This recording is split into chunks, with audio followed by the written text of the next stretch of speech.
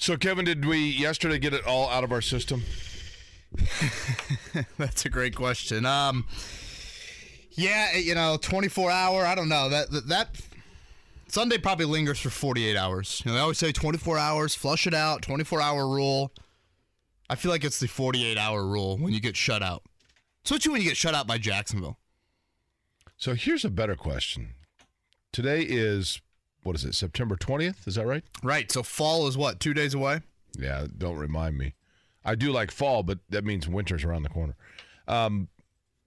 Who do you think, for the last 2 nights, who do you think has slept more soundly?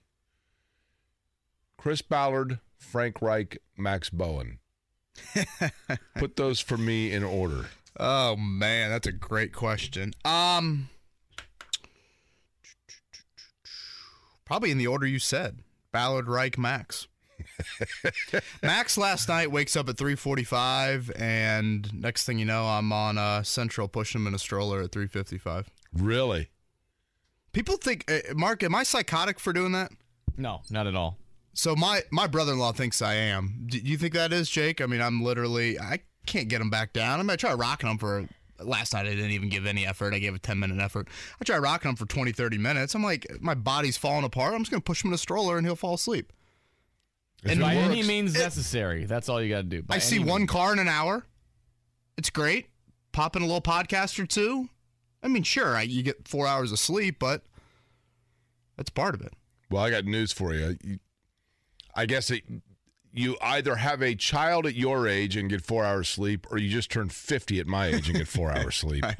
I was talking to JMV a few weeks ago. I was hitting a little wall there where I was going to the bathroom quite a few times during the night. Well, believe me, that faucet trickles too, right? Now, if you're Chris Ballard or Frank Reich, though, Jake, you just pop on Buffalo and Tennessee, and that'll make you sleep better after seeing what the Titans look like.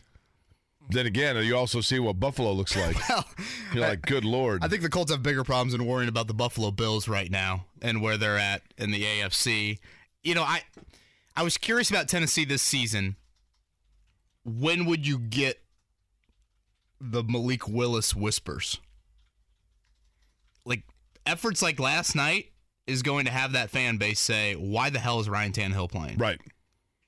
Now, I didn't see, admittedly, I had turned out by the time that Willis really got on the field. Yeah, I mean, he didn't do anything. Right. But you know how that is, Jake. I guess we've never really been in that position in this market because there's never been kind of that veteran little on rocky waters. You'd have to go back to Jeff George and Jack Trudeau. So, yeah. I mean, a long time ago, right? But yeah, if you wake up today and you're Chris Ballard and Frank Reich and you decide to pull out the Vegas lines, you will be happy to see that the Indianapolis Colts are the AFC South favorite. How could you not? I mean, I made this point last night. It was really late, though. But I got to thinking about this, and I don't mean this in any way, honestly. I want to be clear here. This is not meant in any way as a disrespect to Chris Ballard, as much as simply an observation. Chris Ballard, Kevin, his first big move as a general manager was he hired a coach who backed out on him. And he kind of fell into a coach who had been here before and was coming off of a Super Bowl run, granted not as a head coach, but nonetheless. Then he had his quarterback retire on him, obviously unfortunate, and managed to get, and I can't remember, did they trade for Phillip Rivers or did they sign him outright? Signed. Free agent signing. So he I'm not going to say he fell into a veteran quarterback, but he was able to land a veteran quarterback. Then when that veteran quarterback, and I know they went through Jacoby Brissett beforehand, but when that veteran quarterback was done, then they were able to find what they thought was going to be their long-term answer, and it didn't work out. And they were back to square one, and literally at the 11th hour, a veteran quarterback kind of fell into their lap because of flirtation by the Falcons with another quarterback. So now all of a sudden, Atlanta had to get rid of Matt Ryan. And is flirtation the best word to use with Deshaun Watson? Sorry. Yeah, that probably was a strange pull. Also a bad term. Jeez, gosh. So Stop talking. I need to go back to home and see Max. So, at any rate, the Colts kind of fall their way into a quarterback again. And now, with kind of all hell breaking loose, they fall their way into contention because they're in the AFC South. I tweeted last night, Jake, I think the first team to 8 wins the AFC South. I mean, honestly. And here's the thing. Mark, will you look up those over-under win totals? There's no way anyone in the AFC South right now is the favored to win more than 8. The Colts could go 8-1 and host. They could go 8-1 and host the Chargers in a playoff game. I mean, it's the Marshawn Lynch Seahawks. And I think the Chargers are the second best team in the AFC right now. I mean, it's such a long year, but still. Honestly, if you had to power rank the AFC, I mean, Kansas City's obviously right behind Buffalo. Okay. But I'm telling you, I think, and I know Kansas City beat the Chargers, I think the Chargers are really good. No, agreed. Houston Texans over 4.5 wins. Indianapolis Colts over 7.5. So right now, Vegas has it pegged at 7.5 wins for the Colts. Jacksonville Jaguars 6.5, and Tennessee Titans, after yesterday's performance, they are not listed. They've not posted a new one for them yet. Got to be right in the 6.5, 7.5. Yeah, range. Won't be more than 7.5. Yeah, you will hear me. Well, you've heard me say this phrase a lot. You'll hear me say it a lot over the next 4 months. God bless the AFC South. It is unbelievable. God bless the AFC South. A little bit. I don't know. Maybe I'm reading too much into it, but did you see Kenny Moore's tweet yesterday? I did not. Enlighten me. I don't know that I follow Kenny Moore. I probably should. Stephen Holder, who we'll have on tomorrow, Mark. By the way, we'll be at the Pacers golf outing tomorrow. And good Tuesday morning to you. I don't know if we said good morning. Looks to be a really nice day here in Indianapolis. Going to be a hot one the next 2 days. And then, fittingly, with fall coming later in the week, it looks like temperatures will get into that fall sort of range. But we'll be at the Pacers golf outing tomorrow over at the Brickyard Crossing Golf Course. So looking forward to that. It's wild to think that Pacers Media Day is on Monday. Their first preseason game is in 2 weeks, which is just wild. So Stephen Holder writes an article from Jacksonville following the game on Sunday. And in said article, he has this sentence. Asked whether the issues were scheme-related or matchup-related, cornerback Kenny Moore II said, and quote, "It's scheme on scheme. It's a great question, though. Why is this guy so open?" So clearly, based off that quote, Kenny's alluding to there were some scheme problems with the Colts on Sunday. Kenny follows up a few hours later with a tweet. "I never said anything to the media about schemes and would never choose to. We know yesterday didn't go our way, and we're moving forward to get better. Pointing the finger will never be a choice of mine. It was yours." Here's the thing about Kenny Moore to me, Kevin. I'm going to pick on Kenny Moore here a little bit. Good guy, too. I mean, I love the fact that he wears, Indy Fuel jerseys. And, I mean, honestly, a lot to like about Kenny Moore. Really embraced being in Indy. Totally. So what I'm about to say about Kenny Moore is not necessarily an indictment on him. It's human nature. It happens to all of us if we are fortunate enough to find ourselves in the position that Kenny Moore has found himself. Kenny Moore, what college, Kevin? Valdosta State, right? Yeah. Small school guy. Didn't have the cap dance in high school of a bunch of cameras around with an LSU and a Florida and a Texas A&M hat on the table and ESPNU there to announce live where he was going to end up in college. I'm taking my talents. That's right. Didn't announce to anybody where he was taking his talents. Comes into the NFL, circuitous route to finding himself as a regular starter. And then all of a sudden, overnight, becomes like a household beloved figure. Star of Hard Knocks. Guy that the whole franchise is rallying around.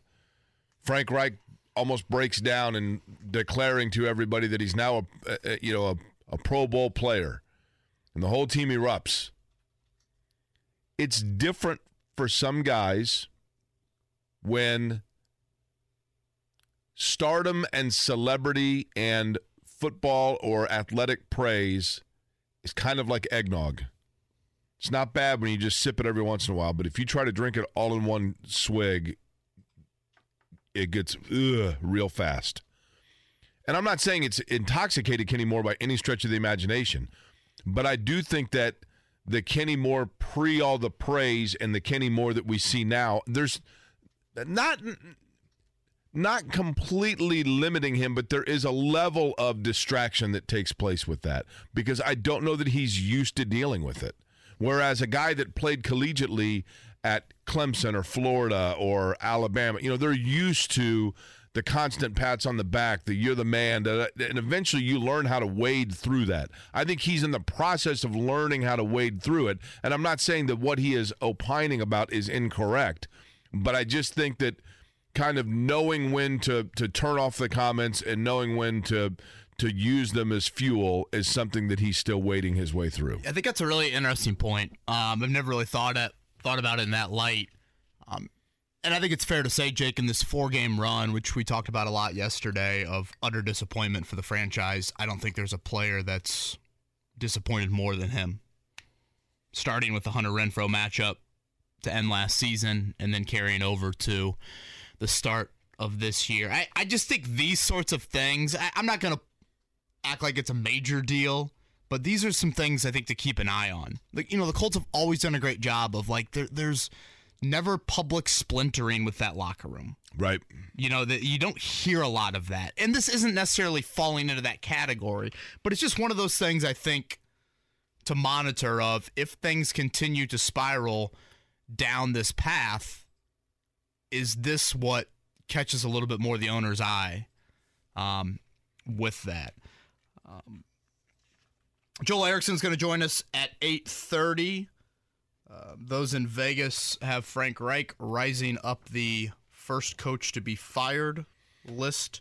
We'll touch on that. I didn't understand Frank Reich's answer on Nyheim Hines' playing time yesterday. Not at all. We'll play that audio a little bit later. I thought the reasoning behind that was confusing to say the least. Say that again? Reich's justification for the lack of playing time for T.Y. Hilton. He really chalked it up to he only had 50 plays offensively. Well, Desmond Patman played 9 plays more than Nyheim Hines. Kylan Granson played a dozen plays more than Hines. I mean, your best drive of the game, the opening drive, Hines heavily involved. Like yesterday, when I saw the Michael Pittman news on Saturday afternoon, I was like, Michael Pittman's not playing. To me, Jake, it screamed, here is the perfect time to deploy the Hines, Jonathan Taylor, package of them together on the field, and you just empty that playbook. Empty it out on Sunday afternoon. You don't have Pittman. I guess you don't have Alec Pierce. Clearly, you aren't using Paris Campbell. That, to me, screamed the need to do that. And after the first drive, Hines had 2 targets the rest of the game. What is what's an auxiliary, not an auxiliary, what is a secondary soup line of soups? Is Swanson a soup brand? Would Campbell's be number 1? Campbell's is clearly number 1 in terms of soup. So what's number 2? Progresso, thank you. Good job, Mark. Thank you. So Healthy instead Choice. What's that? Healthy Choice is another one. I'm sure Kirkland makes soups. I like Progresso. That's good. So I think instead of calling him Paris Campbell, we should start calling him like Lisbon Progresso. Because he's not quite totally Paris and he's not quite totally Campbell, right? Looks the part, seems the part, sounds the part, goes out on the field and plays no part in anything other than an offensive pass interference in the fourth quarter. I'm sorry. If you are at this point, and look, nice guy. We played in that knockout game with him, right, Kevin? Did he knock you out in the Pacer knockout that we played? That probably would have been better. No, did you? I thought you knocked me out. That's right. I was trying to. I didn't know what I was doing. Did you bring that up just so I could say that you knocked me out? No, I didn't know what. I think he did. Who knocked him out? Oh, it was me. I forgot. I didn't know what we were doing. I did that. If I recall correctly, Kevin, I was so unfamiliar with that game that we were both going up for like a layup, and I backed out to let you go first, and you missed, and then I hit mine, and so that knocked you out. I didn't even know I was knocking you out. But nonetheless. The humbleness of Jake Query here. Right. Oh, I'm a very humble guy. It's one of my best attributes, actually. Of my many, probably my best attribute of my tremendous qualities is my humility. I can't argue. Look. And your calves, too, of course. Oh, I have wonderful calves. How did you notice? You brought them up all week last week. Well, here, I'll bring them up again. My flexibility. That's another thing that's a strong suit of mine. There you go, Kevin. You get to look at that now. Do you realize people are looking on the camera and they're saying to themselves, those are some nice calves? I'm just going on my phone. Do we have enough body of work now, though, to say, Paris Campbell, it's not going to happen? It would have happened by now. Am I wrong? Jake, you probably could have made that statement leading into the year. No, I get it. You know, I always felt this way about Campbell. Entering the season, 15 games, and for his career, 360 receiving yards. I mean, that is minuscule for, again, a guy that you're slotting number 2 or number 3 on the depth chart. Now, the counter to that, a lot of people would say, well, he hasn't been healthy, he hasn't had time to build rapport with the variety of quarterbacks that he's had, all of that. Yesterday or Sunday was just awful. Again, with Pittman out, with Pierce out, hell, with not using Hines, why is Campbell not being deployed more? Just force feed him the ball and see if his athletic traits, which led to him being a second-round pick, can do anything post-catch. In the veteran wideout market, this just in from NFL Network, Cole Beasley. Oh, can I guess where he went? Did he sign somewhere? Yeah, I don't think it's going to be very hard to guess. Not the Colts. Cole Beasley not coming to Indianapolis. I don't know then. Would I be thrilled if I got transferred to this city? I mean, think about who makes these sort of signings. The Raiders. The Bucks. The Bucks would have been my second guess, yeah. Now, something to ask Joel Erickson when he joins us a little bit later. I believe it was T.Y. Hilton's agent yesterday, Michael Katz, all of a sudden just out of the blue tweets a couple ghost emojis and like T.Y. like 13 consecutive times. I don't know if you're in the agent following business on Twitter, but like usually they're pretty reserved. Right.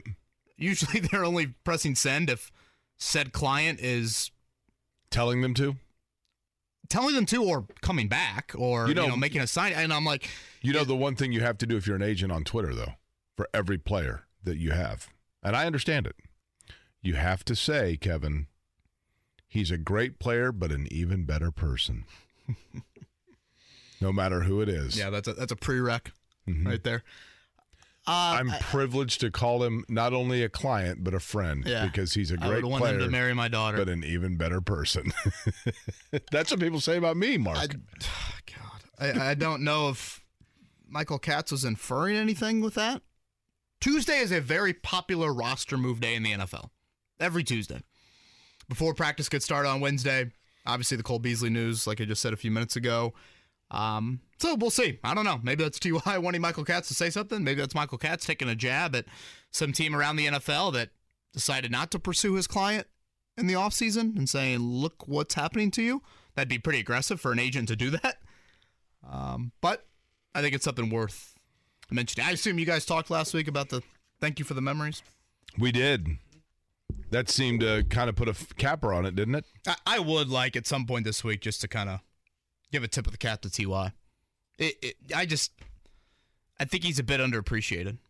I would agree with that because he's not as, statistically speaking, and you could even make the argument. Listen, I'm not here by any stretch of the imagination to say that he is Reggie Wayne or Marvin Harrison, but he put up similar numbers and did so with probably less distraction on the other side of the field. And, he did have Andrew Luck. Never had a good running back. Right. I mean, there were times where he was their lone weapon on the field. I think you can make an argument, Jake, if you're going to make a list of the, handful of best 5'10" or shorter wideouts in NFL history, he's probably on it. Hey, Jake, why did the Colts get rid of Jacoby Brissett? Just because he didn't throw for 350 yards per game, he had to go? One thing he didn't do was 4 fumbles and 5 interceptions after 2 games. He should still be here. Your thoughts, Kevin? That's Definitely not a take I thought I'd be addressing. It's 7:20 in the morning. Jacoby didn't want to be here anymore. Again, you brought up Rivers. Jacoby wanted a chance to potentially start. Right. So was it Miami? Was that where he went first? I think that's right, yeah. I mean, here's the thing. Obviously, he thinks Tua's on If shaky ground there, and then he goes to Cleveland where their situation was on shaky ground. Jacoby wants to continue to find the shaky starting positions in the NFL and try and Ryan Fitzpatrick his way into the starting lineups, which he's earned, and it's smart. So, again, oftentimes in free agency, we don't acknowledge the two-way street. Jacoby had a nice run here as a backup, did not want to be here. If Jacoby Brissett was a long-term starter in the NFL for a franchise, it would have happened by now. I think he's I like him, perfectly sufficient player. I don't think he's your long-term guy at quarterback. Jim says this, Reich's comments on Hines are about the last straw with Reich as coach or at least play calling. You know, I've been a little bit more of a Reich defender offensive play calling wise than I think most. And I think there's a lot of evidence that backs that up. His explanation on Hines yesterday, Jim, I think there's a ton of truth to what you just said. Joel Erickson going to join us just a little over an hour from now. Also, is there a quarterback in the NFL that I have to offer a mea culpa because I'm thinking, you know what, maybe this guy actually is a long-term solution at quarterback, and kudos to the team that gave him the opportunity. I'll tell you about that, and obviously we'll get more into the Colts coming up in just a bit. And then on the other side, it'll be a morning check down and let you know what you might have missed overnight on it actually looks like a decent morning outside, right? Again, I call this Roy G. Biv mornings. Roy G. Biv Tuesday. It's Kevin and Corey, 93.5, 107.5 The Fan. The Morning Checkdown. Omaha! Brought to you by Ball State Football. Get your tickets at ballstatesports.com. Omaha! On 93.5 and 107.5 The Fan. Major League Baseball yesterday. Let's do the Albert Pujols watch, shall we? They were off. I just looked at it. So no home run for Albert Pujols yesterday, but the Marlins beat the Cubs yesterday 10-3. Strong showing for your Cubs. I mean, I haven't paid attention in quite a while now. You know, since they were playing the Marlins, was Bartman there? I don't know. I don't know where he's at. He's still in hiding. Where is he? No idea. At this point, like, isn't it almost like his being in hiding is like he's the, I don't know, maybe it's unfair of me to say, but doesn't it seem kind of like, yeah, dude, like it's only an issue like anymore to you? You're good now. Yeah, they won. Right. We got 3 of 12 teams that have clinched spots so far in the Major League playoffs. The Mets, Dodgers, and Astros there. The wild card races aren't as jam-packed as maybe I thought they would be with the expanded playoffs. So right now in the AL, you got Blue Jays, Rays, and Mariners getting in wild card-wise. In the NL, Braves, Padres, and Phillies. How far back is Cute Fella in the AL? Are you looking at that? I think they are the 4th team. Let's go, Cute Fella. Yeah, I want to say they are still lurking. They got beat yesterday 11-0 to Detroit, by the way. Did you watch?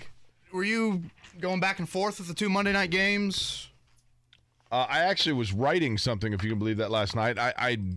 So I watched a lot of Buffalo and then flipped over, and it was halftime of the other game.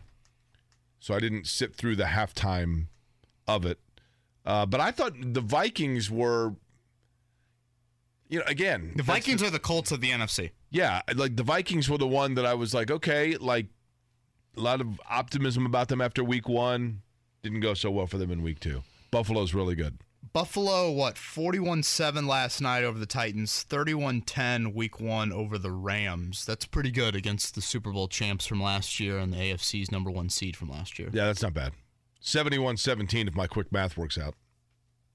And with that loss, the Colts tied for second in the AFC South exiting week 2. Unbelievable. College football coming up. What do we got? Indiana and Cincinnati. That's a big one for the Hoosiers. That this actually weekend. is, because Indiana, I'm telling you, that down there at Nippert Stadium. Over-under was 4 for them at the beginning of the season for win total. 4. They've got 3 of them, right? I was going to say, if you get this one. And then, is it Nebraska the following week? Yeah, and then they've got, you still got Maryland and Rutgers on the schedule.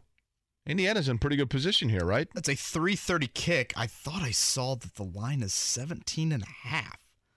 What's the big game this weekend? There's always like the game big marquee Florida, matchup. Tennessee. I mean, I know you kind of joked about it yesterday, but isn't Clemson at Wake kind of a big game for Clemson? I mean, Wake's 20. No, I didn't joke about that at all. Oh, I thought you were No, I mean, tongue-in-cheek about that. No, at Wake, Wake Forest is 21st. But I think, did Wake Forest lose their quarterback maybe? I thought he's back. Sam, okay. Sam something or other. Good, because it was, if I'm not mistaken, he had like a serious injury that he bounced back from or something. So, glad to see him back. But. Purdue, Florida Atlantic, 7:30 from Ross-Ade, and Notre Dame is at North Carolina. That is a pick'em game, I think, early on in the week. The Colts, no practice today. They'll get back to on-field work tomorrow. No commitment from Frank Reich yesterday on Michael Pittman returning to action this week. Obviously, that will be monitored. Shaquille Leonard's situation will be monitored. Right now, the line for Sunday, it started at 3.5. Last I saw was 6.5. The Chiefs favored. Patrick Mahomes' first game in Lucas Oil Stadium. Is it really? How many Chiefs fans will be there? Are the Chiefs kind of like it will be a sea of red and yellow. You think so? Yes. Are the Chiefs kind of the Golden State Warriors of the NFL? Every little kid is going to be wearing a Patrick Mahomes jersey? Yeah, I kind of thought that. I've always said the caramel pups show up when Steph Curry's inside a banker's life. The thing, though, about the NFL is you do have a little bit more of like, if you're a big Mahomes fan living in Louisville, you probably are trying to go to like the Cincinnati, Kansas City game. Right. Yeah, the NBA, there's no NBA team.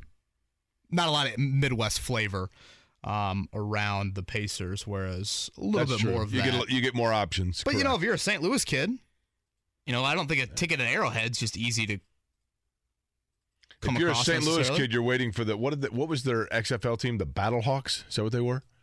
God, some weird name. Right. Yeah. I guess they sold out games, and all of a sudden they just after like 3 weeks. Well, okay, thank you. Watching highlights of Mark Bulger. Another team left us. What do we do now? That's right. When you talk about, and I guess we can get into this when we come back, like level of embarrassment for the owner. I know a lot of people point to Sunday and just kind of, red and yellow in there and how much that would piss off Irsay. Jake, I think there's a game about a month from now in his building that if they lost that one and it got ugly, that could be the level of embarrassment it needs to reach for Jim Irsay to make a move. We'll hit on that next here. Kevin and Corey, 93.5, 107.5 The Fan. Jake, obviously a ton of questions yesterday on hot seat and how is this being viewed by Jim Irsay, and I think the embarrassment meter for Irsay was pretty high exiting Jacksonville on Sunday, but I think if you want to go higher on that meter, it would take such a performance inside of Lucas Oil Stadium. And I think the opponent would matter as well. And when I look at the schedule, and I look late next month, and I see the quarterback of a certain NFC team that comes to Lucas Oil Stadium on October 30th, if Carson Wentz and the Commanders beat the Colts at home and beat them by multiple scores, I honestly think that could be the exact event that Jim Irsay would need for him to boil over and make a midseason change. And now, obviously, leading into that game, you would have to continue down a path of, struggling and nowhere near, above 500 and things like that. But that, to me, would get... I don't think Irsay's there now, but in a month from now, considering everything that happened with Wentz, his venom towards Wentz, if that happened in his own building... Whew. Okay, let me tell you something that I think that I might have in common with Jim Irsay. And then, Kevin, you've been around it. You worked inside the building. You've got probably a better had a better up-close front row seat here. But one thing that is a weakness of mine is that sometimes I try not to, but I think we all do to an extent, I let personal interactions or experiences cloud sometimes, for better or worse, my perception or my analysis of things. And,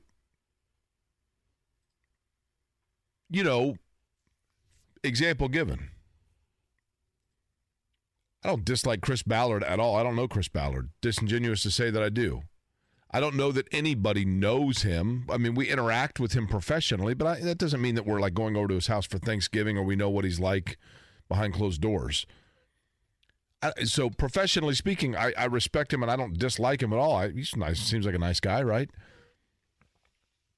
But for example, I go back to, and I'm just being completely transparent here. When we had him on, and I thought was smug to you regarding the receiver stuff before that. I thought he took a dig at me when he made the joke about having a college degree after I had just mentioned that I'm finishing college. And he said, well, I can get another job. I do have a degree. Okay. So I think so there's a little part of me deep down that has to stave the temptation of wanting to like be snarky about him because of a perception that I thought he was snarky towards us. There's an element of human nature that goes into that, and for the most part I stave it, but it would be disingenuous for me to say that it's not there subconsciously. Mm-hmm.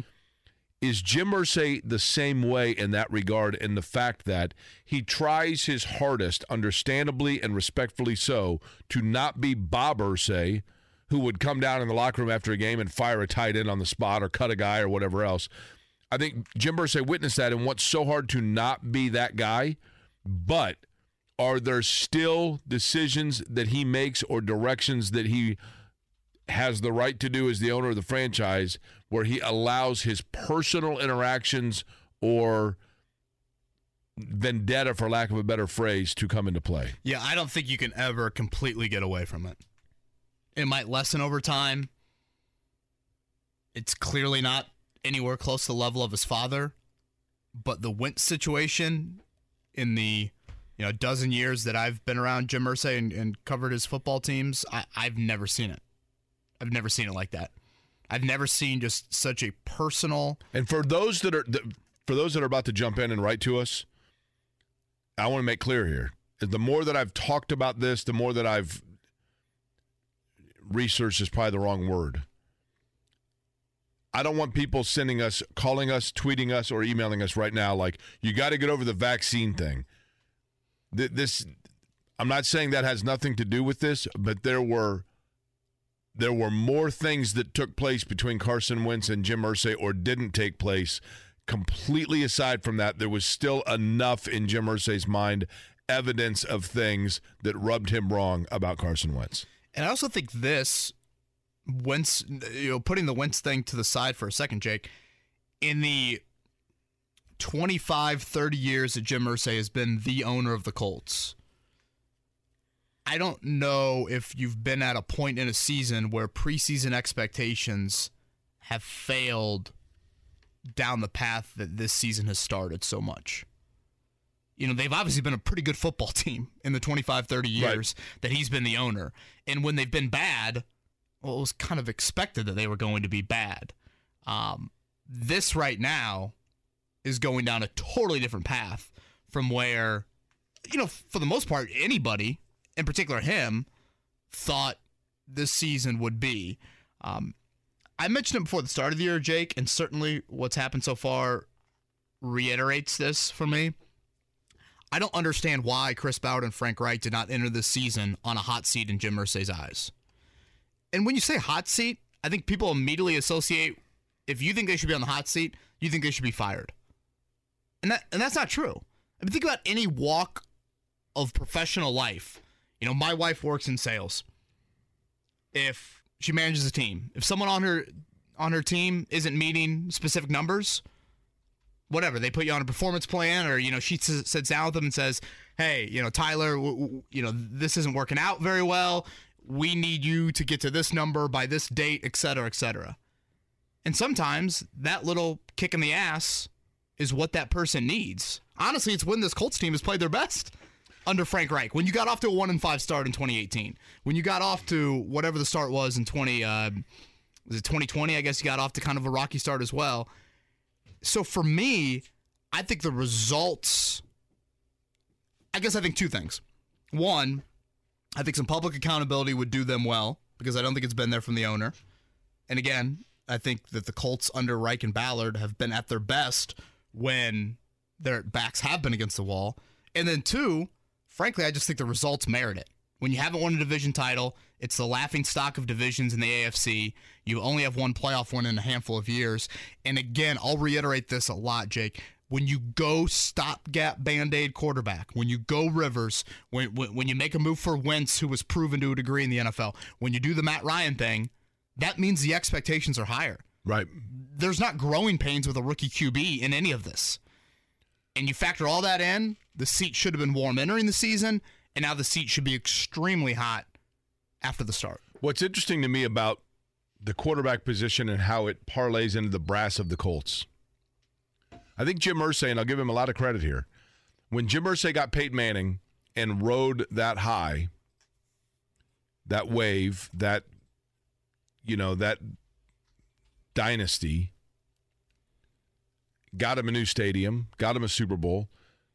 I think Jim Irsay was smart enough to know that he was dealing with, or the beneficiary of, a generational level quarterback that I don't think Jim Irsay ever truly, deep down in his heart, felt like it was strictly the organization that was winning those things as much as they were absolutely in the great fortune of Peyton Manning's greatness. And I think that he wanted the same from Andrew Luck. Bill Polian, I feel like eventually Peyton Manning's success and everything that came with it, that Bill Polian started to feel like that was actually Bill Polian that was building that greatness. And that Manning helped, but it was Polian's vision and Polian's greatness that was winning games and championships, or a championship. I think Ryan Grigson got a lot of credit. I'm not saying Grigson himself touted the credit, but Ryan Grigson got a lot of credit, especially in the early years, for the greatness of Andrew Luck. And I don't think that Jim Irsay ever felt like, hey, this is the organization that's just brilliantly doing this. I think he knew that Luck was also a generational talent. Chris Ballard now, from a quarterback standpoint, is riding the defection of Andrew Luck and continuing to use that far beyond, in my opinion, its expiration date. I mean, literally, it feels to me like in 2031, the Colts are going to be 7-9, and whoever's doing the morning show on this radio station is going to be saying, yeah, but you got to understand, I mean, Chris Ballard had, Andrew Luck walked out on him 12 years ago. Probably Elijah. It probably will be Elijah. So I give Jim Irsay, that excuse is extinguished. It's gone. Not to a lot of people, I'm telling you. It should be, though. I totally agree with you. I hear what you're saying. I mean, you and I are on the same page on that. What I'm getting at is simply the point that I do think that Jim Irsay, in most circumstances, Jim Irsay kind of is able to remove himself and let things organically blossom, and realizes that, he's simply the one holding the water pail. Except for in the case of Carson Wentz, I think he took that personally. Nick says this, I can't believe after he was so embarrassed and pissed off to end last season that Irsay's not boiling over right now after 2 completely awful showings. I think there's a level of, you can be boiling, Nick, but again, there's obviously another rung on the ladder if you're going to make very uncharacteristic moves for really any NFL franchise. I mean, how many NFL franchises have, axed a coach in the first half or the first quarter, I guess?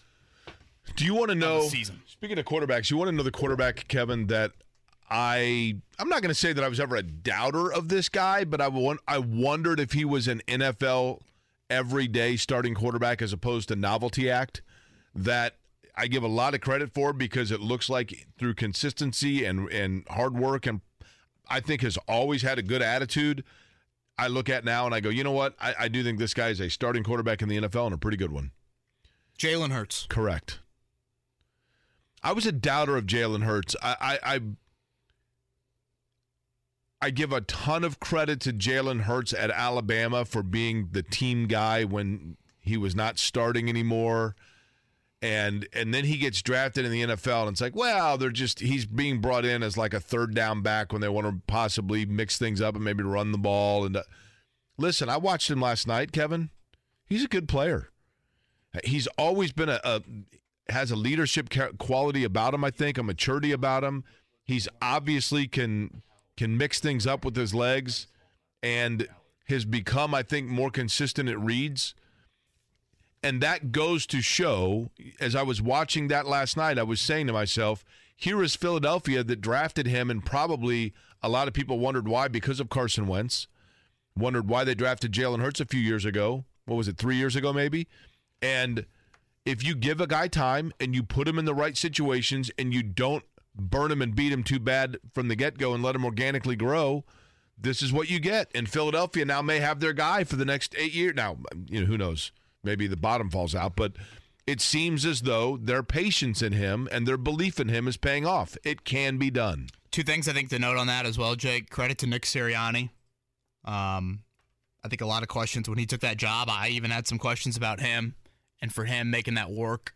They were a very surprise playoff team, I think, to a lot of people last season.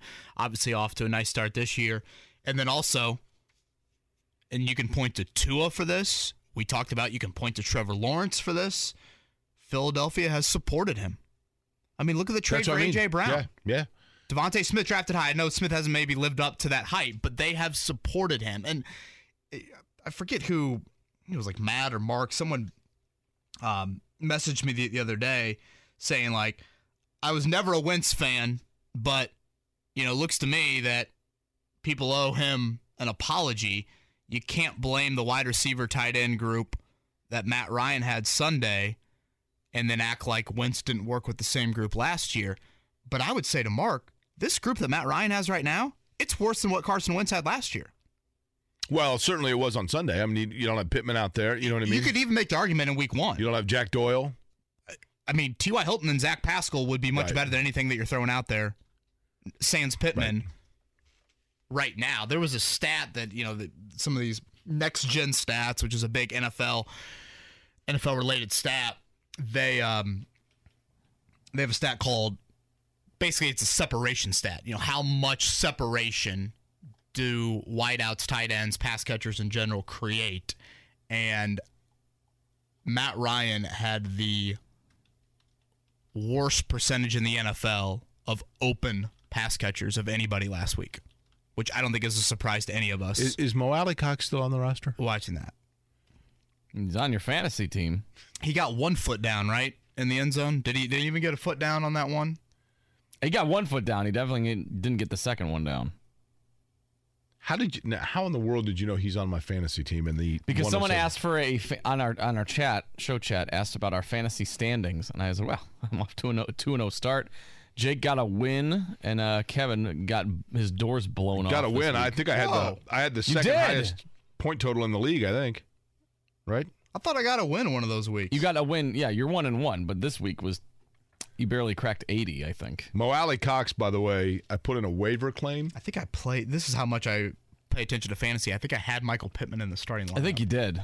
You got to pass this week since you're on paternity leave. Well, let's not have that happen again. We want to put some respect on the show. If my waiver claim goes through, then Mo Alley-Cox is no longer a member of the Why Not Indiana, just so you know.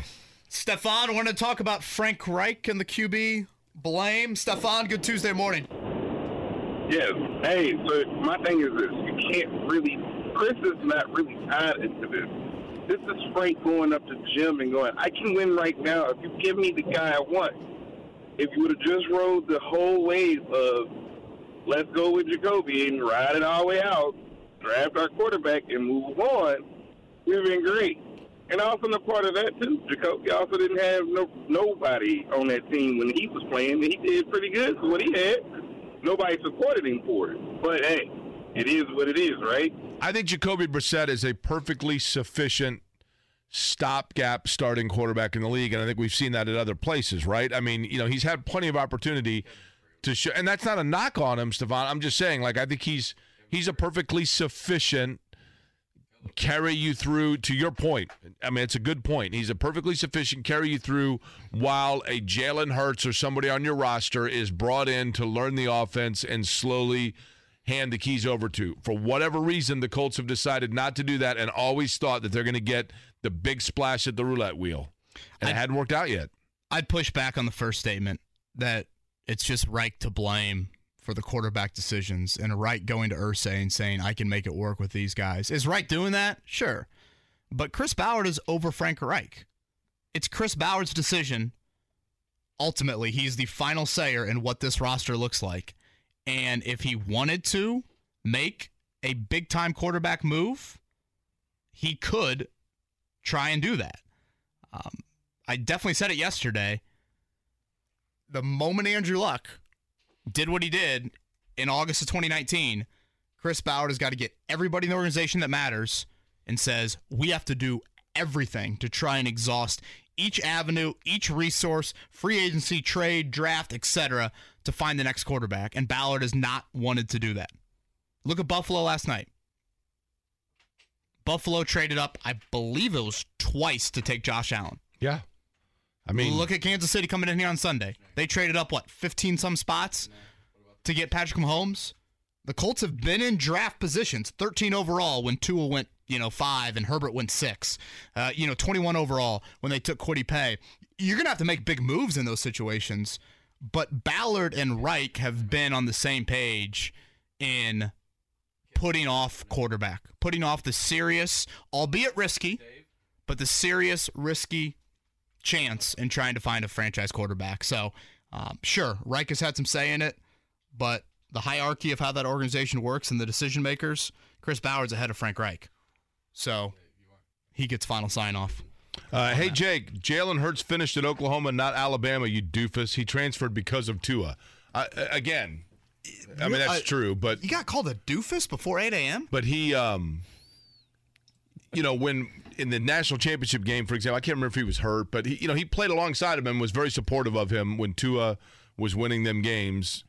Yeah, I mean, sure, he wanted to play. Matter of fact, he might have had 1 year eligible at, I can't remember how it went with the Oklahoma transfer. But my point being, he was a professional all the way through, and it did not hurt his stock. Speaking of Tua, that 2020 draft for quarterbacks, good Lord. Joe Burrow, Tua, Justin Herbert, Jalen Hurts. Good grief. And that was when the Colts were 13 overall and traded for Buckner. Yes, correct. And again, right then and there, Buckner, there have been nice moments. Lately, of course, he hasn't impacted like you would want him to. But that's when you've got to sit down and say, before we even think about addressing a defensive tackle, we've got to figure out quarterback. Can we make a move? Is Jalen Hurts someone that you think is worthy enough to be drafted and develop? I mean, even wide receiver-wise, CeeDee Lamb, Justin Jefferson. I mean, jeez. Yeah, those are Chase names. Claypool. I can't believe you just got called a doofus, Jake. That's the way it goes, right? Like, if you were going to tell me right now,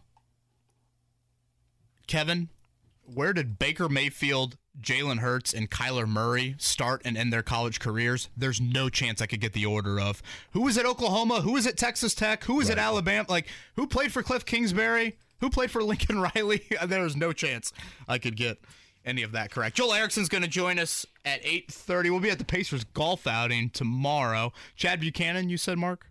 So Pacers GM Chad Buchanan is going to join us there. And so when I get to that Nyheim Hines audio from Frank Reich yesterday, 8 o'clock hour on a beautiful yet steamy Tuesday here in Indianapolis. Kevin and Query. And looking outside on a gorgeous Tuesday morning. Is today the hot day or is tomorrow? Well, today I think is hot. I think it's tomorrow's supposed to be nice all week, right? 95 I saw. Really? I think so. Monument Circle, the water on the west side of the fountain at Monument Circle is dyed a kind of a pretty shade of purple. And I was looking up why.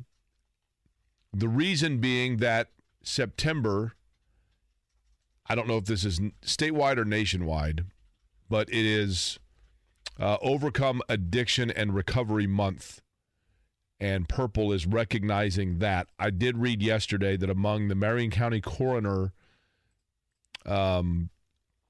cases of, determination of deaths that they did in 2021, that accidental overdose, or for that matter, I guess at times intentional overdose, sadly, overtook in Marion County as the number one leading cause of death amongst Marion County coroner cases.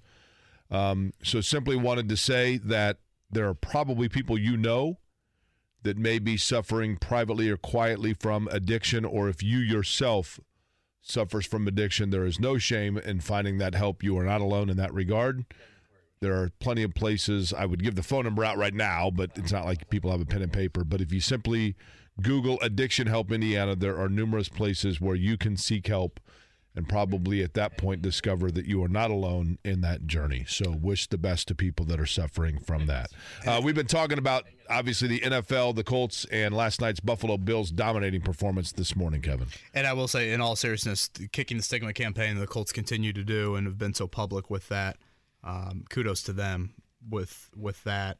Last night, Buffalo, what did it end up? Was it 41? 41-7, I think was what it finally got to. Both backup quarterbacks run by like the end of the third quarter. Oh, Case Keenum got run in the third quarter. Yeah. 24-7, Philly over Minnesota there. Maybe if the games were better last night, I would have a different opinion. I don't like the double Monday Nighters. Yeah, I tend to agree with you. I just think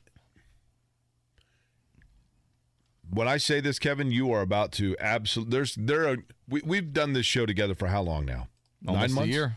Yeah, November will be a year. Feels like 20. 20 months or 20 years? 20 years.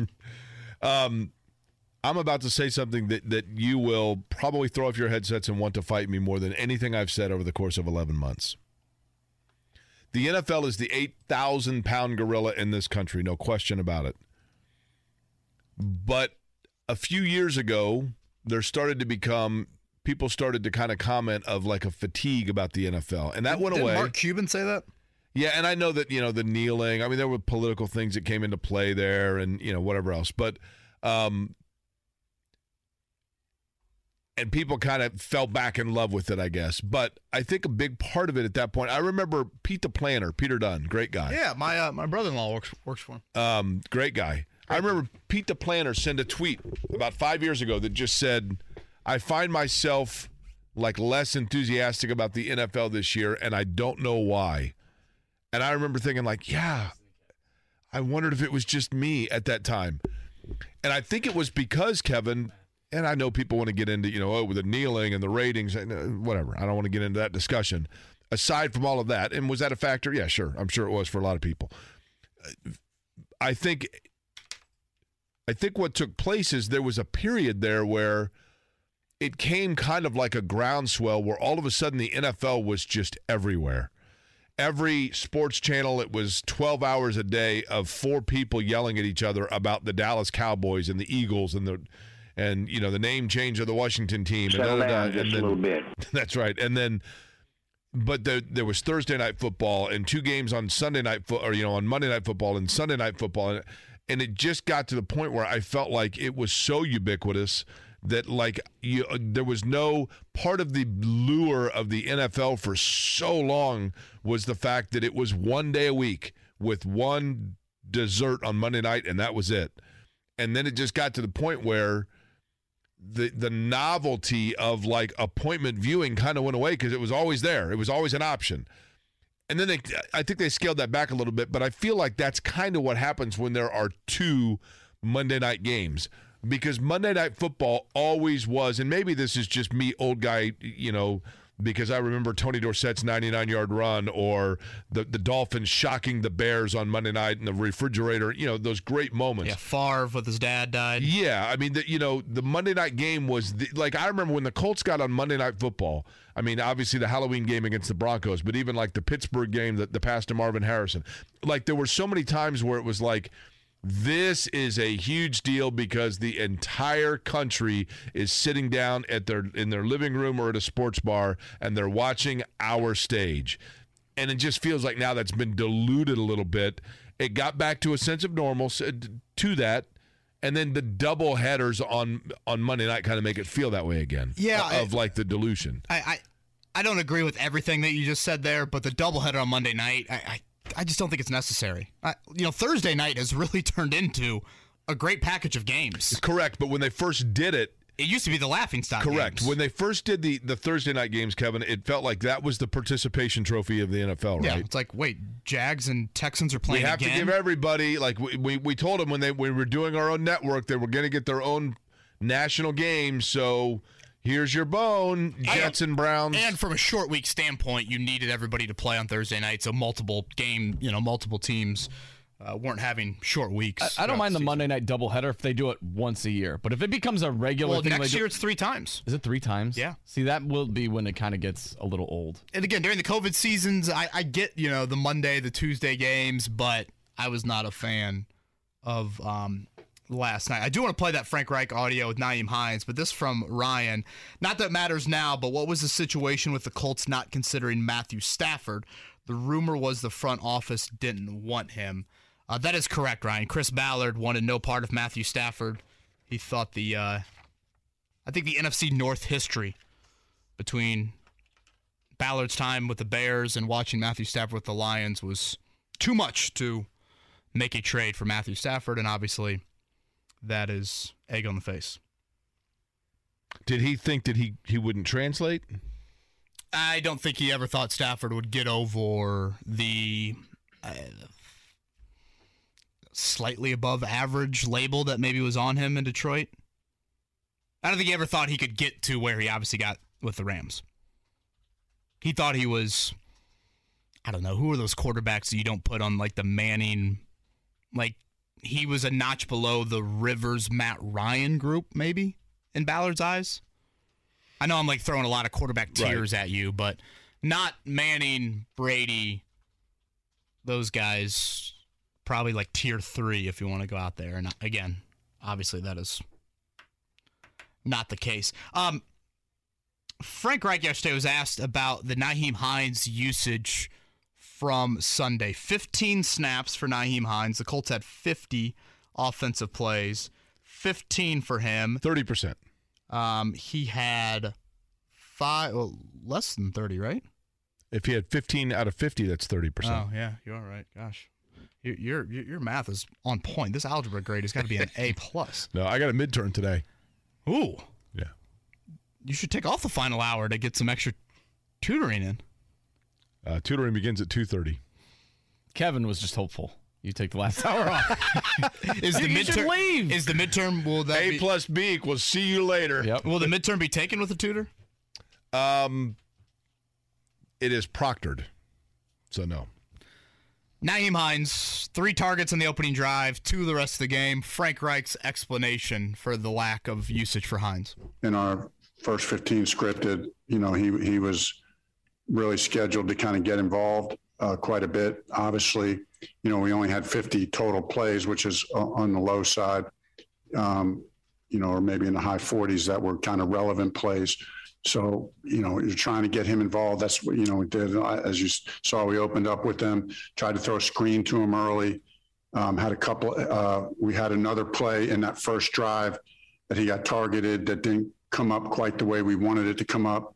So really in the first 15 plays, I think we had him schemed up, trying to scheme him up 3, 4, 5 times.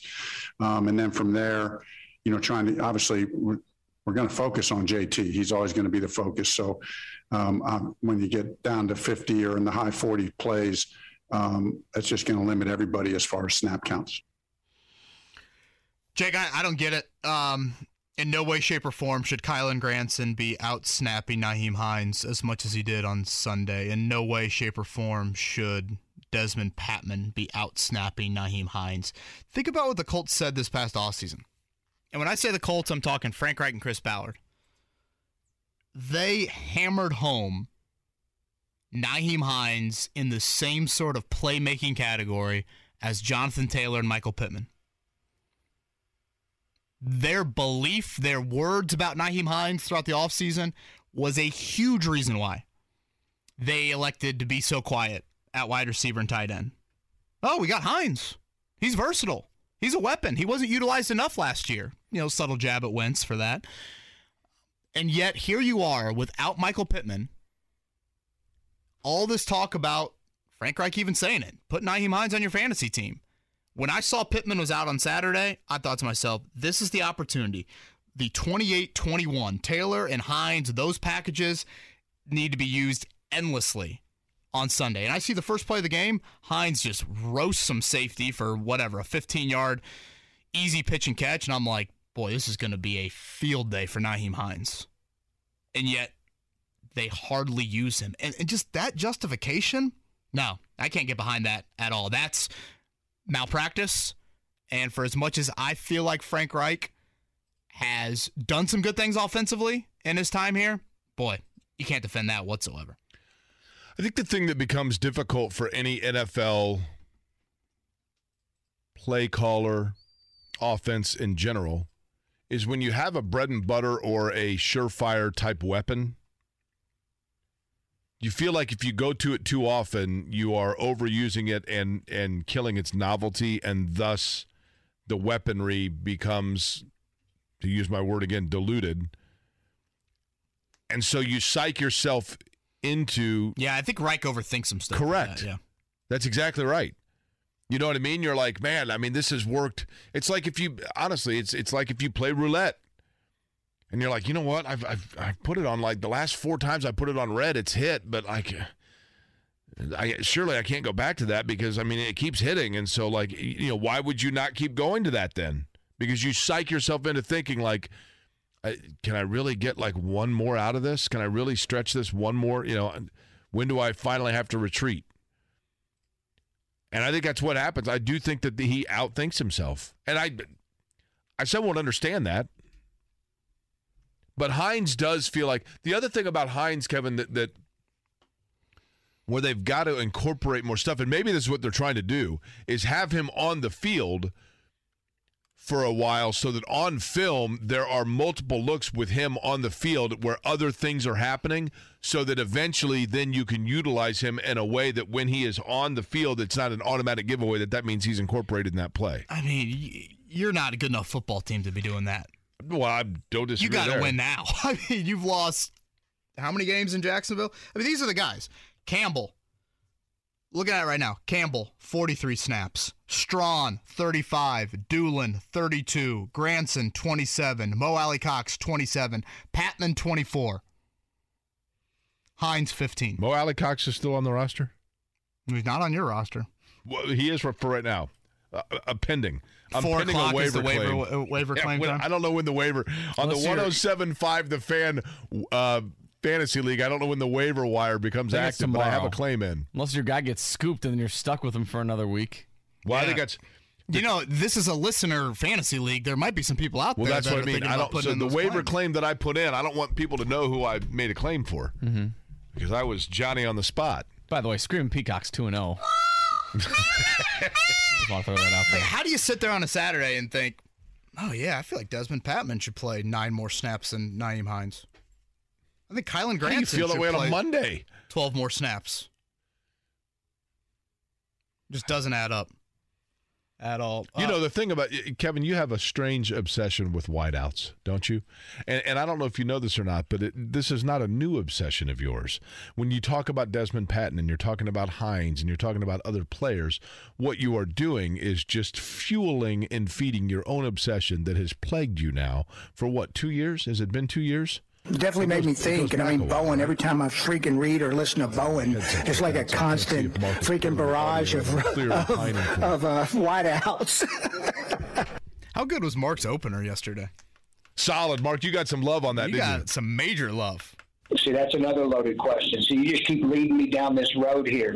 Appreciate it. It wasn't fun putting together, but I was legit working on it by halftime because I'm like, well, this is going south quick. Mark, who has hung on longer with those calls? Dave. Let's sneak Dave in. Dave, what's up? Hey, how you guys doing? Doing great, Dave. How are you? Pretty good. I got a question for you guys, an honest question. Week 7, the Washington comes in town. Carson Wentz going to have a chip on his shoulder. Terry McLaurin from Indianapolis High School. And if we only win one game up to there, what will Jim Irsay do if they come in there and smoke us with Carson Wentz? What happens to Frank Reich and Chris, the GM, if they come in there and smoke us? Dave, I don't know if you're listening to the 7:30 segment, Jake? I think that's right. Where we mentioned the level of embarrassment meter for me. Again, I don't envision Jim Irsay doing anything on the firing front soon, imminent. But that embarrassment, Washington, Wentz, your own building, you add up all that, if you are continuing to struggle as a team, oh boy. Can you imagine that crowd? If man. Wentz is rolling. I'm going to give you guys a Washington quarterback. You've got to be kidding me trivia question, which I'll give you the answer to it at the end of the morning checkdown. But here's the question. You ready? Mark Brunell. When I was in college, my buddy Mike Leiker came in from the University of Kansas. My buddy from Kansas, I was at IU, came to visit me. We got Colts tickets from Scott McConnell's parents to go to a Colts game. They took on the Washington then Redskins, who we were laughing because we're like, this is a slam dunk. We're going to see the biggest blowout ever because Washington's starting this quarterback I've never even heard of. And this dude went out and was lighting up the RCA Dome. And in his debut, absolutely torched the Colts. And the Colts lost the game, and this dude absolutely looked phenomenal and went on to a long journeyman career that began in Indianapolis. I'll tell you who it is at the end of the checkdown. When I think Washington QBs, I think of Gus Frerotte banging his head against the wall. Didn't he, injure his neck? I think he did. Yeah, I think he did. Joel Erickson at 5 minutes, morning checkdown. The Morning Checkdown. Brought to you by Ball State Football. Get your tickets at ballstatesports.com. On 93.5 and 107.5 The Fan. Kind of a light day, I should say, in Major League Baseball. It was Marlins over the Cubs 10-3, Braves over the Nats 5-2, Mets over Milwaukee, San Francisco, the Dodgers, the Tigers, Astros, Mariners, and Cleveland Guardians, the other winners in Major League Baseball. Indianapolis Indians, a 9-1 winner over the St. Paul Saints in this, their final homestand of the season. Last night, Monday Night Football, no need to stay up late. It was an absolute rout in really both of the games. Buffalo 41-7 over the Titans. And what that means is this. Through week 2 of the NFL season, the AFC South has played, 8 football games, and they've won 1. And that would be the Jacksonville Jaguars beating the Indianapolis Colts. The Colts are tied for second in the AFC South. And Jake, as they wake up on Tuesday, September 20th, they remain the favorites to win the AFC South. What are we doing there, Mark? Mark was in such utter shock at that, I believe. I roll my eyes, I shake my head. Mark's trying to figure out how to get the Bears in the AFC South. Yeah, please. Can we do that? And stop putting the Bears in prime time against the Packers. I'd appreciate that. Justin Fields got in some hot water, right, for making a comment that the players care more than fans. And I don't think that was a big deal. Isn't that what you'd want him to say? Yeah. By the way, Kevin, you absolutely stole the thunder. You're a complete pain in the neck on my question. Was that right? It was Gus Frerotte. Really? I didn't realize Gus Frerotte was that old. Yeah, Gus Frerotte. Well, thanks. Sorry. Shows me my math. I was like, you in college. Okay, let's go to I said Joe Theismann. I mean, literally, I was thinking Theismann, Doug Williams, and Gus Frerotte. The only other great college Colts story that I had was I went, and I'm not going to say any names because the person's a prominent member of the Indianapolis sports community today, and I don't want to admit that he's maybe aiding and abetting. I might have told you guys this story before. Friend of mine from college from Seattle. We went to the RCA Dome to see the Colts and Seahawks play, 94-ish, 93-ish. Bought tickets in the very top of the RCA Dome. Third quarter, they come over they're like, if you're sitting in section 320 or 623, row 9, congratulations, you've won a free Papa John's pizza. I probably told you guys this story. And we're sitting on the aisle. And all of a sudden, 5 minutes later, this lady comes up with this booklet of free pizza coupons and hands them to me and says, just take one and pass them all the way down the row. Yeah, no problem. I turn around to my buddy. I go, dude, we are out of here. And we ate free pizza for 2 years in college. Now, so how did that work, the old free food for a year? Was it literally you could get a pizza every day if you wanted? Well, Kevin, here's the thing. Because I got gypped in that in a golf outing once. Thank you for asking. The way it worked was everyone in the row was to have won a free large pizza. There's 65 people in the row. I'm sitting on the aisle, so they give me the booklet and ask me the responsibility of taking out my free pizza and handing the booklet down so that everybody gets it. Take one and pass it along. Right. And you take 6. I took the entire booklet, and we ate free pizza for and yet literally. You still have good karma after that? I'm not saying I'm proud of it, but I was in college. See, and a golf outing, I won free Noodles and Company for a year. Mm-hmm. That's a lot of noodles. It was one free entree a month. Okay, well, that's for a year, right? 12 entrees. Isn't that a little finicky? How many noodles did you want? The purpose of a year. Right. I don't think so. I think that's fair. A month? Yeah, once a month is... We were eating Papa John's at least once a week. Well, yeah, some kid had to go to the Scholastic Book Club to get his personal pan pizza because Jake Query hogged all the pizza. There's been pamphlets. times where I just want to drink the garlic butter. I'm not from Papa saying I'm John's. proud of it, but I mean, when you're in college, you got to do what you got to do, right? Yeah, I don't want a pepperoni. Well, that jackass in the front of the row took it all. Actually, the very first free pizza that we got out of it, I kid you not, another friend of mine in college took a bite out of it, and there was a bolt that had fallen off in the oven. So they gave us like a free, 20 free pizzas for that. So we parlayed it. Bolts falling at Colts stadiums. It was like, it literally was like an early win promotion from DraftKings Sportsbook app, right? Joel Erickson, next. Do you think Joel Erickson gets a raise for having to witness that on Sunday? In person? Man. I mean, you get to go down there and smell the Maxwell House coffee being ground. That's cool. Roasted, whatever they I'd love to call ask it. him about the pool, but I'm going to refrain. I've always wondered, just kind of first come, first serve. Do they have adult swim in the pool in Jacksonville? How big is the pool? Doesn't look that big. I'm disappointed CBS doesn't show it more often. It's kind of my gripe that I have with games from Jacksonville. Joel Erickson from the Star, he is with us here on the Payless Liquors hotline. Joel, I'm going to start here. Did you see Michael Katz's tweet yesterday regarding T.Y. Hilton? I did see it. Okay, and feel free to correct me if I'm wrong. I ask you because I think you're extremely plugged in with this stuff. Michael Katz is T.Y. Hilton's agent, correct? Yes, he is one of the two Katz brothers who are the Hilton's agents. Hilton's agents, yes. And he tweets yesterday, which honestly looked kind of like a 13-year-old tweet, a couple ghost emojis and then like TY, TY, TY, TY, TY. And I'm thinking to myself, man, if agents tweet something along those lines, usually it means something is up with their client. Am I reading too much into that? So I looked into it for the same reason. I mean, I saw that tweet and thought the same thing. And I'm going to be honest, I don't know if I got a great answer back. I got conflicting information in terms of what's going on. But yeah, no, I'm the same way with you, KB. When I saw that tweet, I was like, oh, is this happening right now? And then, yeah, what I was able to get from trying to poke around on that was obviously not strong enough to go on, but it sort of tried to lead me in two different directions too. So it's hard to handicap that. But that tweet seems, it seems like it's a big deal.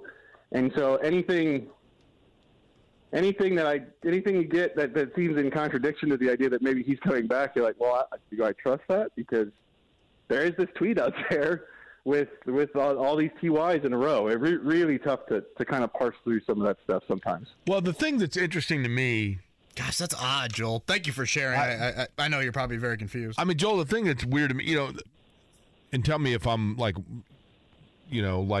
would flunk a Nancy Drew book review here, but when you look at it, the first thing you would say is like, oh, well, maybe this is like dropping a hint that like there's been a reach out about T.Y. Hilton services. And then I'm like, but yet once the Colts put up the thanks for the memories, that kind of closed that door officially, right? Or am I way off base? That's another good example of how do you tell? Because there's guys who've had retirement press conferences and then ended up playing for a team again. Shoot, Tampa Bay's quarterback is like that. So they put up the thanks for the memories thing, but if the situation got dire enough and they felt like he was the one who could help them, you'd be like, hey, thanks for the memories. Can you make some new ones? That's just the way this works. So it's hard to read too much into anything without hard information, which is not what I've honestly not been able to get. I've gotten whatever the soft information in both directions. Yeah, someone just tweeted, Tampa sniffed around with T.Y. before they signed Cole Beasley. I don't know, but it certainly was something that caught my eye yesterday. Joel Erickson from the Star, he's with us here on the Payless Liquors hotline. Joel, do you think, in Jim Irsay's eyes, do you think Frank Reich and Chris Ballard are tied at the hip? If one goes, both goes?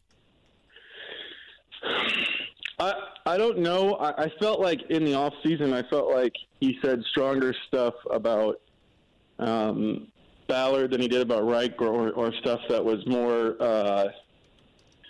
confident in terms of so I feel like I might be reading into that too much. I also know that GMs in the NFL typically get more threadway than coaches do for whatever reason. I think part of it just has to do with the fact that the coach is forward facing and everyone sees them. But it's hard to tell. For me, they're tied together. I every time we get into one of the issues, I feel like I end up going back and forth between both of them. So, but I don't exactly know where Irsay is on it. I feel like maybe Reich had more to prove to him than Ballard, but that's reading a lot into the owner's quotes. Joel Erickson is our guest from the Indianapolis Star. He's on the Payless Liquors guest line. Joel, on my way in this morning, the national show that precedes this program, they were talking about the Colts and about Matt Ryan, and basically said that Matt Ryan has turned the corner. He's too old. The Indianapolis is where quarterbacks go to die. Now, the question I have for you is this. Is it that Matt Ryan, in fact, got old overnight, or have the Colts done him a disservice thus far, and it can be repaired, but by not offering him the proper protection, and thus we cannot fully evaluate who exactly he is? I think it's the second one. I think you're on track there with the second one. The whole thought process around Matt Ryan coming here was that the Colts were going to give him the things he didn't have in Atlanta. He was going to have a running game that he didn't have in Atlanta. He was going to have protection that he didn't have in Atlanta. I mean, he was sacked more than 40 times in each of the last 4 years with the Falcons. The Colts have never, under Reich, given up more than the 34 Carson Wentz took last year. But through 2 games here, Ryan's been sacked 9 times, or 7 times. Sorry, 7 times. It feels like 9 or 10 or whatever. And he's been under constant pressure. They haven't done. And he's also not gotten receiver help. But that's something that I think the Colts, especially after he got here, conceptualized him kind of elevating some of these young receivers. But the protection part is the biggest piece. I think that's the reason we're seeing bad. One of the biggest reasons we're seeing bad play from him is he doesn't have time to do anything. He doesn't have time to get these receivers open, or because there's someone coming from not just the left tackle spot, but sometimes all over the line. Joel A. Erickson from the Stars with us. Kind of going off that point, Joel. No offensive line makes more money in the NFL than the Colts. I believe their defensive line ranks 3rd in the NFL in money invested into that group. In your eyes, who's been more disappointing through 2 weeks, the O-line or the D-line? Oh, that's a good one, KB. I think the defensive line, and I'm throwing in just the fact that the offensive line. I mean, the offensive line's been bad. I mean, you're choosing between 2 bad things so far. The offensive line at least has, the 160-yard gain for Taylor. Outside of Kwity Paye in overtime, those 2 plays in overtime, just very little from the defensive line. And this was supposed to be more of an attacking front. It was supposed to be geared around producing more pressure than the previous scheme had. Bringing in Ngakoue was supposed to give them this tip of the spear that they didn't have. We haven't seen any of that. And, you can say what you want about play action or misdirection or, them getting other teams getting the ball out quick or rolling out or whatever. But my understanding of what they said the scheme was going to be, the attack front was going to be, was that none of that was going to matter. That you were going to play to the quarterback and then adjust on the way to whatever is going on there. When I feel like what we've seen so far from the defensive line is they're paying a lot of attention to that, and they're not winning one-on-one matchups when they have them. I think Butler's hip injury kind of clouds the evaluation of him. I don't know. He didn't practice much last week. I don't know exactly what he's dealing with. But everybody else, like I said, outside of those 2 things from Kwity Paye, just nothing, and absolutely nothing from the guys behind the starters, which makes it even worse. I mean, how many times have we heard that they have to have 8 or 9 rushers? They kind of have like 4. or 5. It's bad right now on the defensive line. It's bad on the offensive line too, but just the starkness of how little they've gotten from them over 2 weeks is kind of arresting. Yeah, 8 quarters of regulation football, 0 sacks from the D-line. Both those pay sacks came in overtime in week 1. One thing to note on the O-line, this left tackle rotation, Matt Pryor continues to get the bulk of the reps over there ahead of Bernhard Raimann. It's almost getting to a point, and I'm really surprised I'm here in week 3, Joel, but it's getting to a point that Matt Pryor, to me, has looked so sketchy. Why not just roll with a rookie? If both are going to be sketchy, I'd rather the rookie grow than the 5-year vet, I guess.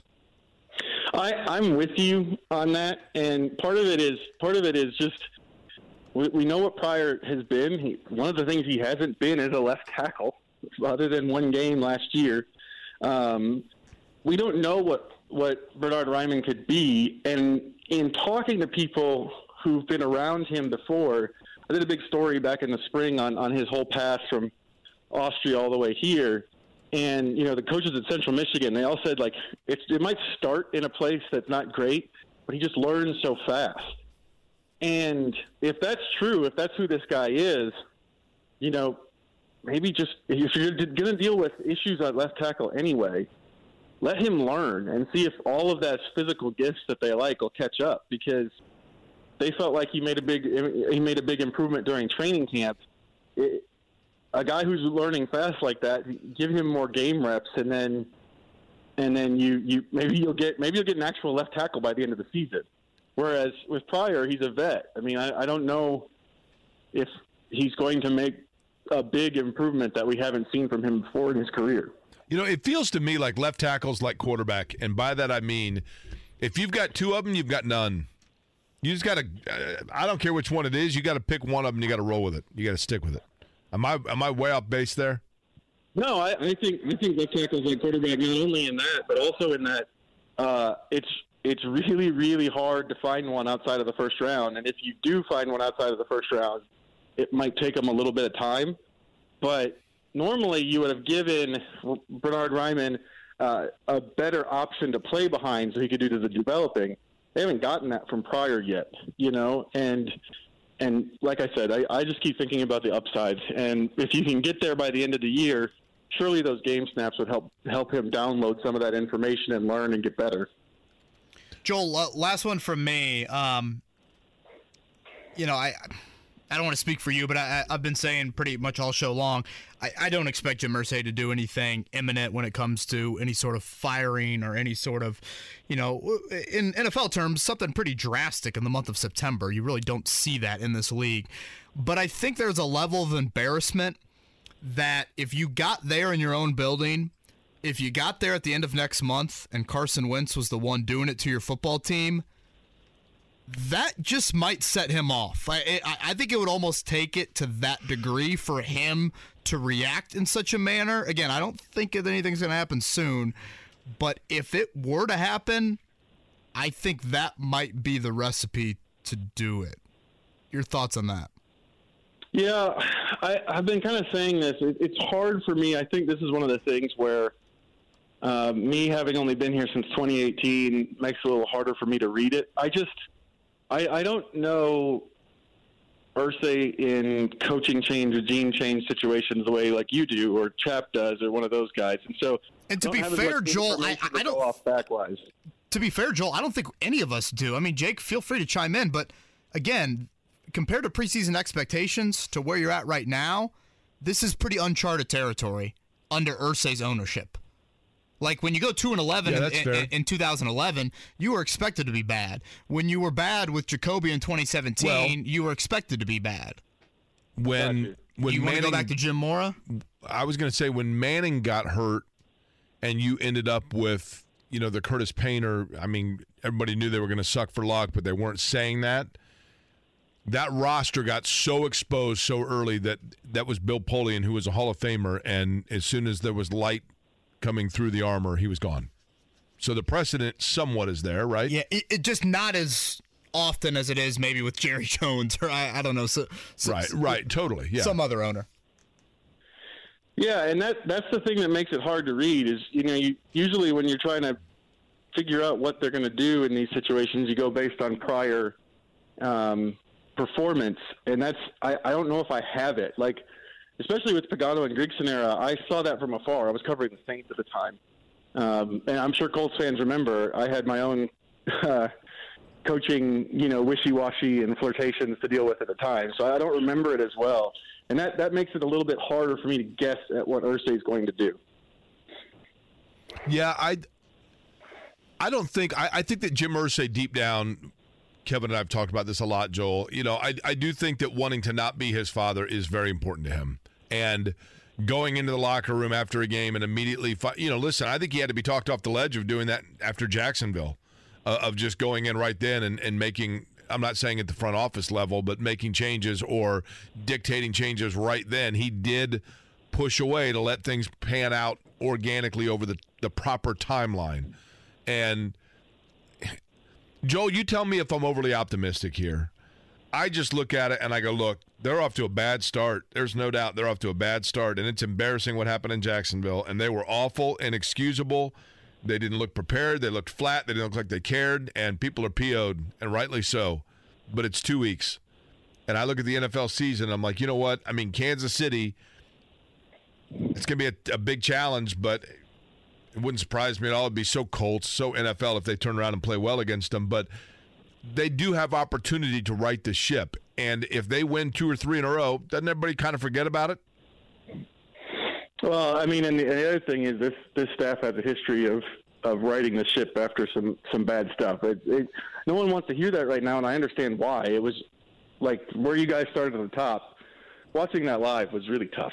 I mean, I think if you're at home, you can probably get up and walk away and switch channels, go watch the other games that are going on. Watching it live was awful. But they've looked bad before, and we've been in this position before, and then they end up figuring out a way to get back to it. And if you, to some degree, if you make the coaching change, and I know nobody wants to hear this, you've given up on this season completely. And if you feel like you have guys, which I think the Colts feel like they have guys. A lot of them haven't played like it so far, but the Colts still feel like they have those guys. Giving up on the season this early, you probably feel like you're missing a chance. Again, like I'm with you. That's not to minimize what's happened over the first 2 weeks. It's been bad, but in terms of the way the NFL has worked and the way this regime has worked specifically. They tend to figure it out when their back is against the wall. And, do you feel like you give them that chance to figure it out when their back's against the wall again? Again, glass half full. God bless the AFC South. But then I also look at the schedule and think, holy hell, it's about to get much harder, much quicker here leading into. Is there anything holy about hell? Kansas City, There's not, Denver. Is there? It seems a unique It's a very weird expression. You're right. Yeah. A very strange expression. Yeah, I've never really thought about that. Joel, welcome to the 9 o'clock hour as we try and sift through that here. Joel, these are the kind. Joel, I know this is going to shock you because you and I don't know each other well, but this is the kind of neuroticism that keeps me awake at night. You know what I mean? Well, I just walked out of my Tuesday morning men's Bible study at church, and now you're like taking me back into it. Like I went right back into it. Okay, next Tuesday, can you ask bring Joel? Can you ask him that? Can you ask him that question, Joel? Next Father, Tuesday? I got a question for you. I'm just saying. What is the origin of that phrase is what I'd like to know. That's just maybe what there I'd are holes down there. I don't. Who knows? Joel, thank you very much. Sorry about the end. No, it's all good. It's all good. Thanks for having me on, guys. Mark, now you're confused. Joel Erickson's last appearance on the Kevin and Query now show. Mark's confused. Can you insert the Rick Carlisle was fun while it lasted for Joel? I'm just saying on the show. Jake, right now in Vegas, the first coach to be fired in the NFL, Matt Rule at plus 200. Number 2 on the list, Frank Reich. You remember when Matt Rule was like the prodigal? I mean, it was like Chris Ballard interviewed him, and Chris Ballard, Joe Hall, Josh McDaniels. Joe Hall just wrote in and made a good point. Wasn't Chris Ballard really high on? Was it Nagy?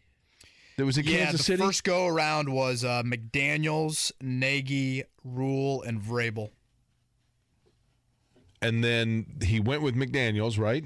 Yep, and then the second round was Reich, Leslie Frazier, and Mr. Kneecap, Dan Campbell. Leslie Frazier, the Bills' defensive coordinator, who was on the Dungy staff. Right. Not very long, but was on the Dungy staff here. Well, wasn't he the head coach at Minnesota? Am I wrong there? Sounds right. Yeah. You said that you wanted to play a quarterback game coming up? Yeah. Let's do that. Coming Is up. it going to be hard? Am I going to say holy hell? Was it the guy or the gal that called you a doofus earlier? It was a guy, yeah. That's what brought it up. He might be calling you a doofus again. By the way, I just got to throw this in. How good is Stephon Diggs at football? He's really good. It's pretty good. My fantasy team thanks him. We've mentioned this a lot lately. How about a shout out to Buffalo saying, hey, Josh Allen, you want some support? Let's trade for Stephon Diggs. How about a shout out to Buffalo saying we need a quarterback? Didn't they trade up to get Josh Allen? Yeah. Yep. They didn't mess around, right? Hey, we need a quarterback. Let's go get him. He's Jake Corey. I'm Kevin Bowen. We'll do a little quarterback trivia, if you will, coming up next here. Kevin and Corey. It's a glorious Tuesday here in Indianapolis. It's going to be a hot one. Tomorrow, north of 90. We're going to be out at the golf course tomorrow, right? We are, yeah. Over at the Brickyard. Pacers golf outing tomorrow. Chad Buchanan is going to join us. Can you believe Monday is media day? And 2 weeks from tomorrow, Jake, their first preseason game. Kevin, you weren't here when I mentioned this to Mark. My Australian friends are coming in Monday. I'll be picking them up at the airport. Michael, Marcus, and Daniela, who I met at a Pacer game. They are diehard Pacer fans that live in Melbourne, Australia. And at a Pacer game is where I met them, showed them around, became good friends. They are coming back to a U.S. visit. They're coming to Indianapolis strictly because of their Pacer fandom and, maybe because of yours truly. But they're super stoked because the Pacer season is upon us. And so they asked me, they're like, well, what, can we maybe see the arena? And I'm like, I don't know, because training camp starts on Tuesday. But they are going to come in, I think, on Wednesday, because I'm driving them to Chicago Wednesday. They might bring in fresh Vegemite for you. Oh. Yeah, he told me that last week, too. Is this where I do my fake excitement? Or Please maintain your Can't excitement. wait. Boy, that's going to be awesome. Well, another taste of that. I've got all this liquid death right here that I can just wash it down with. I think my palate is just getting over it the first time. Well, I was thinking maybe since they're Australian, maybe they know a better way to prepare it, right? Well, that's a nice way to put it. I think that's the optimistic view with that. Yeah, 2 weeks from tomorrow, the Pacers' first preseason game, and then the season opens in less than a month. All right, little quarterback trivia here, Jake. Okay. The NFL does this every year following week one. They send out kind of a long report about, who's got the tallest team in the NFL, who's got the most guys over 300 pounds in the NFL. Okay. They also send out a where did all the quarterbacks come from in the NFL. Okay. Like where were they drafted, where did they go to college, et cetera, et cetera. 3 colleges have produced 3 quarterbacks. That's the most of any college. These are just rostered quarterbacks or starting quarterbacks? Quarterbacks. So, the Sam Ellingers, Ellingers on the 53-man roster. The Sam Ellingers of the world would be included in this. So you have 3 colleges that top the list for most QBs currently in the NFL. Can you name them?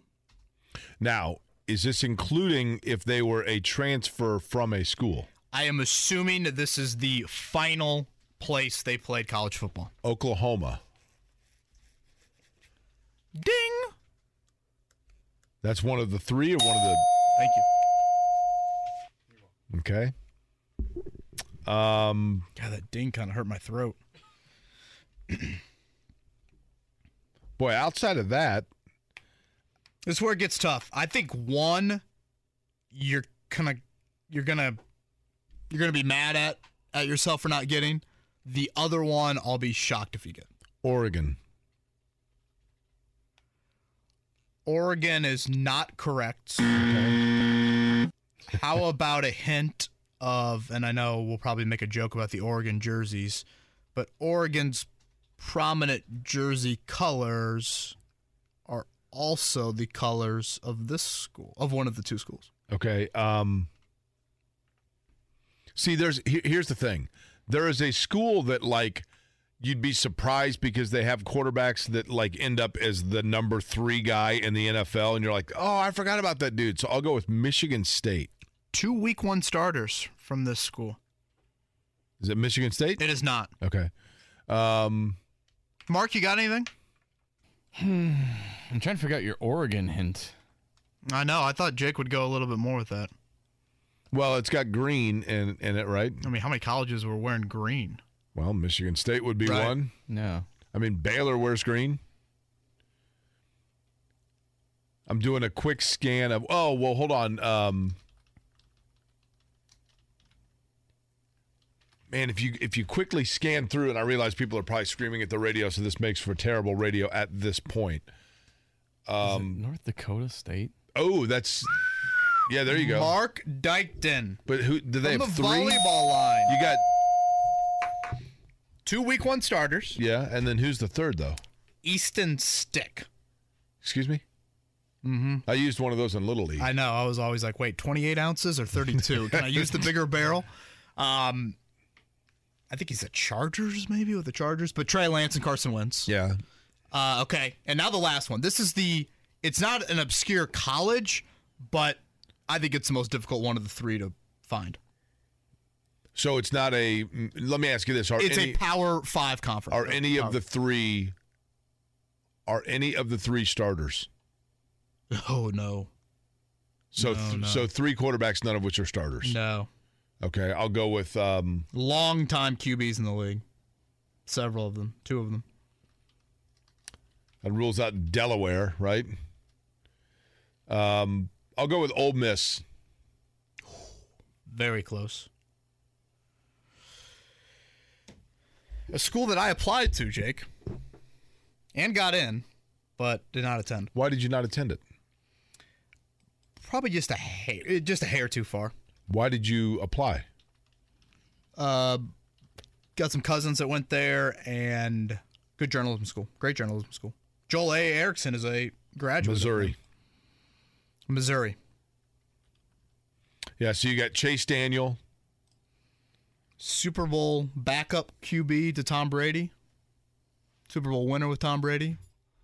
He has beaten the Colts, I believe, before with Jacksonville. Oh, Blaine Gabbert. Blaine Gabbert. And then Geno Smith's backup. Okay. Drew Lock. Yeah, Drew Lock was and you know what's interesting? All 3 of those guys, maybe not Chase Daniel. Chase Daniel's probably had the best career of those 3, and yet the other 2 were guys that were thought to be franchise-level quarterbacks. Is it kind of wild to think that, like, Missouri, North Dakota State, and Oklahoma?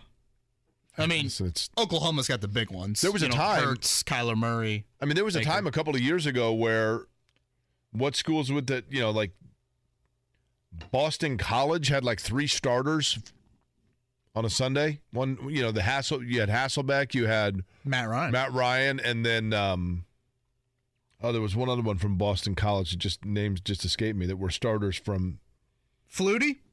Yeah, it wasn't Flutie. Remember when Flutie would kick the extra points? Yeah, I do remember that. By the way, have you seen the Chiefs safety Justin Reed kick? Yeah. Oh Talked my gosh. about that last week too. Yeah. Get Chase McLaughlin out of here and get Justin Reed in. That's what here. I said. I said, what could you engineer a trade? Could work on your kicker and your secondary. Who's the other quarterback from Boston College? This is going to drive me crazy. Glenn, what was the fellow's name? Glenn something? Terry Glenn? No. The redheaded fella. A teacher in high school, Glenn Mauger. He's a legend. Redheaded Glenn, that's what you said? Yeah, it's Glenn Foley. Oh, no way. Did him and Matt Ryan cross paths? Hold on. List of Boston College starting quarterbacks. Matt Ryan. No, hold on. Yeah, maybe 2 of the Hasselbecks and Matt Ryan were all in the league at the same time. Is that possible? Probably. Anyway. Those Hasselbecks had red hair. Purdue at one point had, 2 or 3 starting in this NFL at the same time? Breeze, Orton, and would there have been a third? You know what? Is it possible that there's no way that David Blau got a start and overlapped with Orton? Not with Orton, yeah. Maybe with Breeze, the Thanksgiving start. I'm not a I enjoy watching Purdue football. Jake, I tell you what, I've really watched both their games this year, Penn State and Syracuse, not the Indiana State game. Oh, my God. Is it stressful watching Purdue? Yeah, I know. Now, what's interesting is, Louisville's in a weird situation from their coaching standpoint. If the slam dunk that seemed an automatic that Jeff Brom would end up there. Curtis Painter. Oh, yeah, there you go. Thank you, Brian. Yeah. Is it possible that now if Louisville has an opening that they pass on Jeff Brom? Or is he still their guy? I mean, who's Louisville attracting? Fair. He's the 9th highest paid coach in college football. Yeah. Yeah, the end game stuff is inexcusable with that. The 9th highest paid coach in college football. God, and it was such a great comeback on Saturday to get back in it. Peyton Durham looked great. Charlie Jones continues to be an absolute stud. And, yeah. Something I asked Stephen Holder earlier, Jake. Highest paid offensive line in the NFL, the Colts. 3rd highest paid defensive line in football. What's been the bigger issue? Offensive, I think. I guess what's been more disappointing?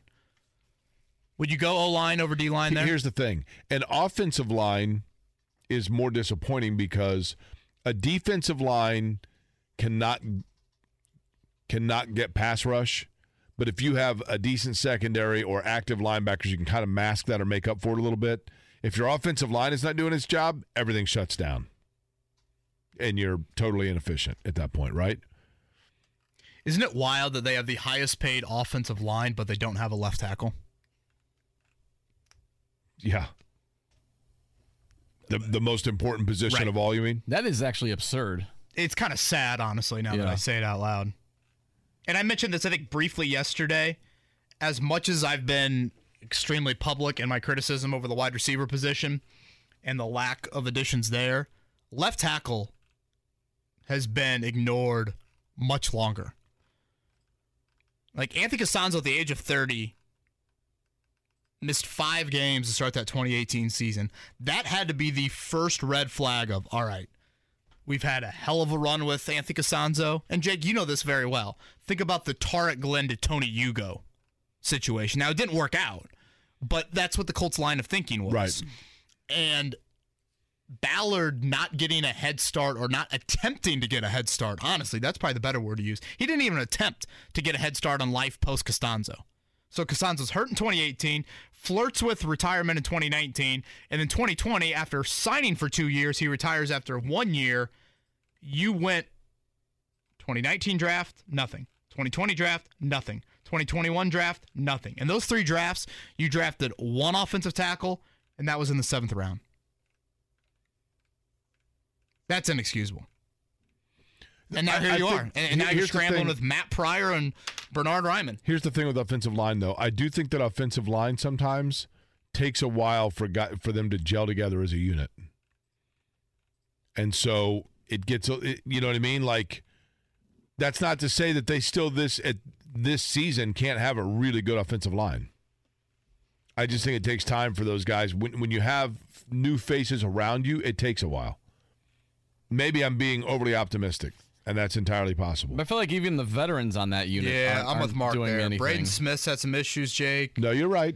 I like, it's one thing if it's the Braden Smith has really hurt him, right? Because he's so dropped off. reliable through his career, Right. and now this. It's one thing if it's like the Bears offensive line unit where like 3 out of 5 are brand new guys, but the Colts offensive line, those veterans have been there for quite a bit, and it's just completely disorganized. And D-line, again, certainly thought Ngakoue would make more noise than this. Dead wrong on that. I think the frustration with the D-line is there's a lot of money in that group. Ngakoue, Buckner, Grover Stewart, who has been very good. He makes a decent amount of money. But then you look at the reserves, and Joel Erickson kind of hit on this with us last segment. You have like tons of draft picks in the backup group. And again, none of them really panned out, but Tyquan Lewis, 2nd round. Ben Banogu, 2nd round. Dayo Adengbo, 2nd round. Kamoko Turi, 2nd round, no longer here. And then, you got first-rounders and Kwity Paye and, Buckner you traded a first-rounder for. That, to me, when you combine the draft picks plus the money, I think you can make the argument that the defensive line has been the bigger disappointment, or continues really to be. By the way, NC State was a school I was thinking of. Ooh. Mike Glennon, Jacoby Brissett, and Phillip Rivers at one time. And then Russell Wilson started there. And Russell Wilson. Yeah, that's what it was. I was thinking of Boston. It was NC State. Somebody asked me this question, Kevin. I want your thoughts on it. Now, where did Jacoby Brissett start? Florida, right? Is that right? Mm-hmm. Would the Colts have been better off sticking with Eric Fisher?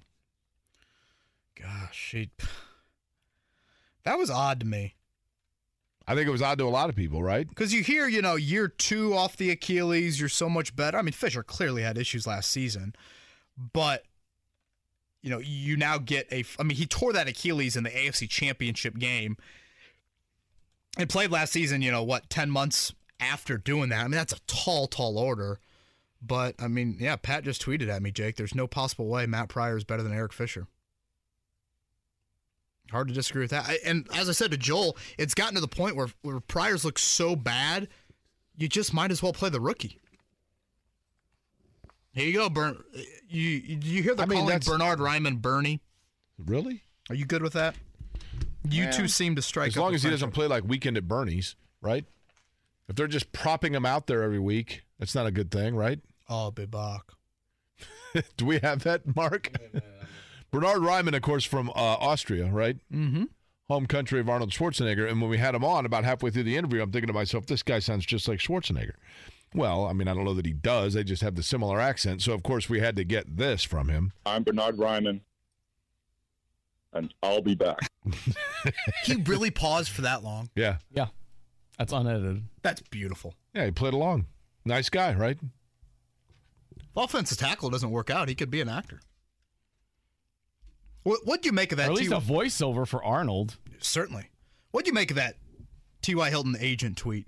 Am I reading too much into that? No, I don't think so. I think whenever an agent... You think it's Tampa Bay related? I don't think it's Colts related. You know what? It's possible it's this. And just to refresh everybody before you go, Jake, Michael Katz, agent to T.Y. Hilton, tweets yesterday, a couple ghost emojis, and then like TY, a bunch. Okay. That was the tweet. An agent's job, what is an agent's job, Kevin? It's to do one of two things. Spew good PR about their client. Correct. An agent's job is to get their client the best deal possible. An agent's job is to either solidify, if their player is a coveted asset, the best deal for them, or if their player is fading into the sunset, to make them a coveted asset should they so choose. T.Y. Hilton is not playing football, but has not officially filed his paperwork with the league. And I personally believe T.Y. Hilton is comfortable with that. But it's kind of like people, if you ever been in a relationship, Kevin? I know you're a happily married man and a family man, but did you ever have a girl that broke up with you? Sure. Oftentimes, when a girl breaks up with you, or if you're a woman listening, a guy breaks up with you, or a woman listening and a woman breaks up with you, or a guy listening and a guy breaks up with you, whatever it might be. If a domestic partner breaks up with you, a lot of times for people, they don't realize how much they truly valued and loved that person until they realize that it's over. Is it possible that T.Y. Hilton decided that, or in his mind was thinking that he didn't want to play anymore? He was totally happy watching his son play on Friday nights. He's been enjoying the Real Housewives marathons on Bravo and the Seinfeld marathons that take place on Comedy Central. Hey, his son seems to be catching a touchdown every Friday night. Right. And then, so he didn't miss it. Didn't miss it. And then one day he gets on Twitter and he sees that the Colts put up a banner saying, "Thank you for the memories." And suddenly the finality of his career hits him smack in the face and he realizes, wait a minute, is football breaking up with me? And he calls his agent and says, "I think I want to play again." And his agent says, "Well, teams are under the understanding that you don't want to." And he says, "Well, then how do we get teams to think that I want to come back, or that people are asking around, because oftentimes what I've found is like it's easier to get a job when you have one. And his agent says, let me float it out there to create the conversation that teams are knocking on your door and we'll see who actually calls. And so he puts that tweet out there and says, we'll see what sort of interest we generate here. Let's test the waters. Yeah, it was interesting, Jake. We'll see if anything happens today on that front. I do just, if it is it for T.Y. and that banner and that message last week, how about these names? Justin Blackmon, Michael Floyd, Kendall Wright, A.J. Jenkins, Brian Quick, Stephen Hill. Any of those names matter to you, Jake? Any relevance? Michael Floyd a little bit maybe, but not necessarily. So the first 6 wideouts taken in T.Y. Hilton's draft. Yeah, it's pretty impressive, isn't it? I bet if you combine their numbers, they might not equal what T.Y. Hilton did in his career. Well, how about this one? You ready? You know that when Reggie Wayne was coming out of Miami, he will tell you anytime you ask, if you talk to him about it, that heading into the 2001 NFL draft, the only team that did not contact him was the Indianapolis Colts.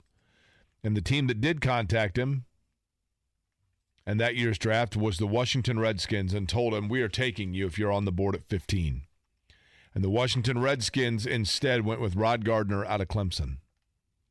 Here are the wide receivers that were selected before Reggie Wayne. David Terrell, 8th overall. To your Bears, Mark. Corin Robinson, 9th overall to Seattle. I loved watching him at NC State. Rod Gardner, 15th overall to Washington. Clemson guy, right? Yep. Santana Moss, 16th overall to the New York Jets. Freddie Mitchell, 25th overall to the Philadelphia Eagles. And then with the 30th pick, Reggie Wayne out of the University of Miami. You know, credit Ryan Grigson for trading back in the 3rd round for T.Y. Hilton. I know there's a ton of misses on the Grigson draft resume, but that is an absolute home run. And Grigson, I will tell you this. Grigson, absolutely. 1,000%. Ryan Grigson, 150,000% was ready to take, and I can't remember, to be honest with you, if he was here at the time or if he was in Cleveland at the time, but he recommended Russell Wilson. It wouldn't have been here because he would have had that power, I guess. Where was he when Russell Wilson was selected? Yeah, he was here. First year as GM. He could have drafted Wilson. Then I think maybe his I feel like every GM has come out publicly and said that they wanted Russell Wilson. No, you're right, but I will say he did offer proof that he had recommended Russell Wilson. But was he the GM here, or was he might have still been in, for that draft, was he still in Philly? No, the first year. Luck and Wilson in the same draft. Okay. I want to say that maybe the owner overrode him then. But I know, I mean, I guess you could always doctor documents after the fact, right? I don't know why he would do that.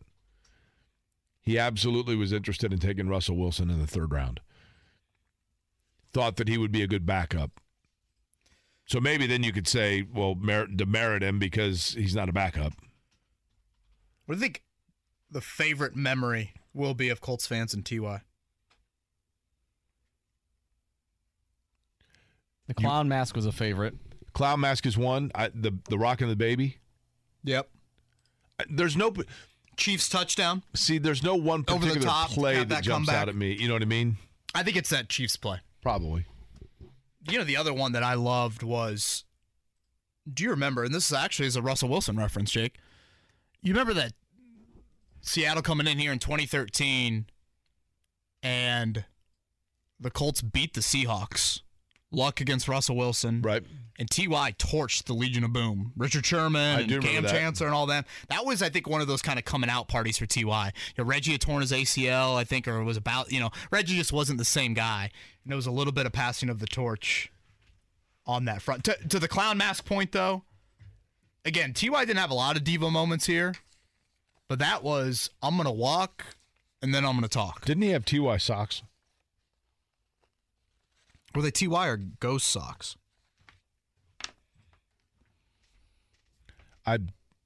The Rock and the Baby. Yeah, they were ghost socks. Was that Jacksonville? Here's a question somebody asked me. My friend Megan, who hasn't slept since the season began because the Colts haven't won yet. Sorry, Megan. Name one free agent wide receiver Ballard has gotten who worked out. Dontrell Inman, was that Ballard or Grigson? Boy, I want to say it was Ballard because that was Luck's comeback year, right? 2018. I would say of the marquee free agent, no one. Hell, he hasn't signed a lot, Kamar right? Aiken, Ryan Grant, who I loved at Notre Dame, but this was a receiver, Ryan Grant. Devin Funchess due to injury. Am I missing anybody? Does that cover the? I mean, Inman was a mid-season guy that actually played pretty well. Yeah, he had a huge touchdown in that game a game to clinch a playoff berth in Tennessee.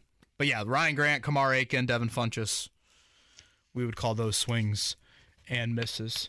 Scotty, good to see you. Sorry about the pop quiz yesterday. We do have time. Scotty didn't bring in his laptop. I'm worried. No Wi-Fi in the building. Usually he just goes with the iPad, right? Yeah. We have no Wi-Fi in the building? Are we supposed to say that on the air? No, you just did. Okay. Yeah, That was Jake Query. That's a bit awkward. Do you have a phone? You can use your hotspot, Scotty. Mark, are we giving away anything outside the Jiffy Lube prize pack this week? 4-pack of Speedrome tickets again. 4-pack to the Speedrome. We're doing that 317-239-1070. Did you keep the same pop quiz as yesterday? No, I did not. You made some alterations? It's completely new. How about Scotty is angry. Scotty yesterday was walking around shouting out pop quiz questions on the circle to anybody that was walking past. how about this for a pop quiz question? The leader in tackles in the NFL right now is an Indianapolis native. Matt Pryor. He had a hell of a sack.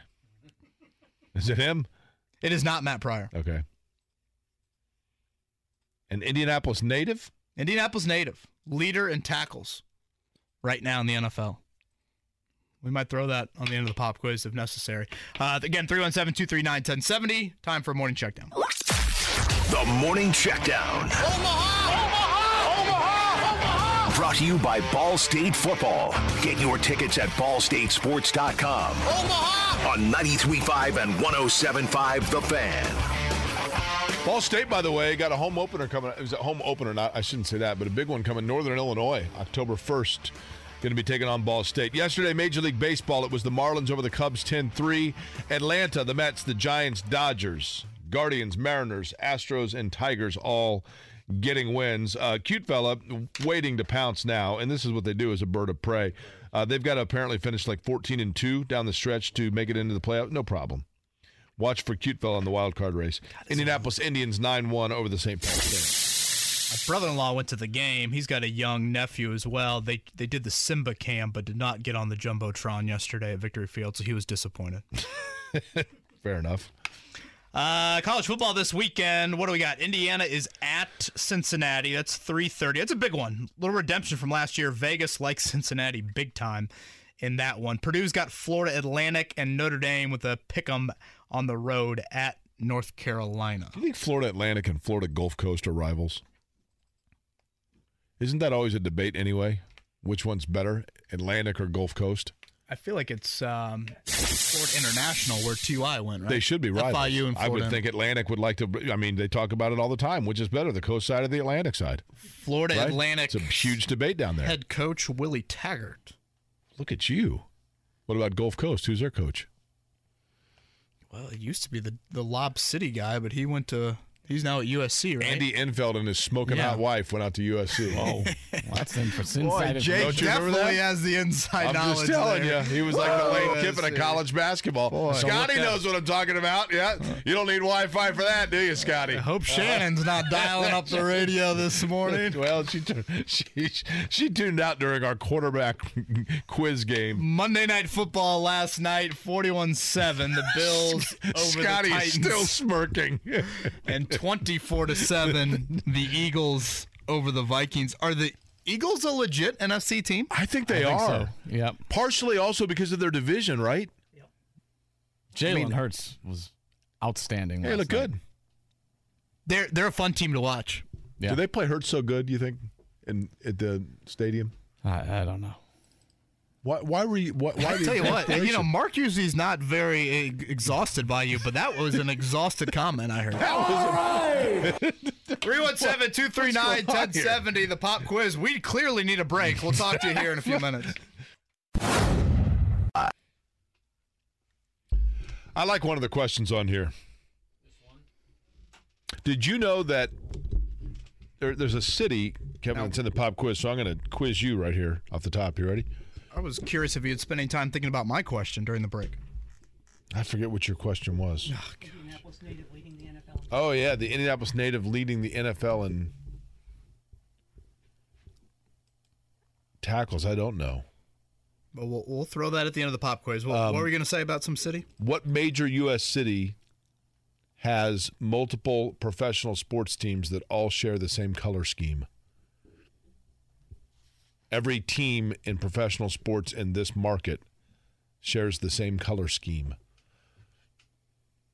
Gosh. Atlanta? Nope, the Falcons are black and red, and the Braves are navy and red. Yeah, I was thinking of the Hawks, too. Hawks are red and gold. Nothing immediately jumps out. I mean, we could play this game for a few minutes. Scotty? Pittsburgh. Pittsburgh is correct. Penguins, Steelers, Pirates, all black and gold. Yep. Great call. Why is that? That's actually a good question. I don't know if that's by design. It is. Scotty, that reasoning would be? I mean, it's great city marketing, I guess. Pittsburgh, the Penguins were blue The Penguins were blue. for a while.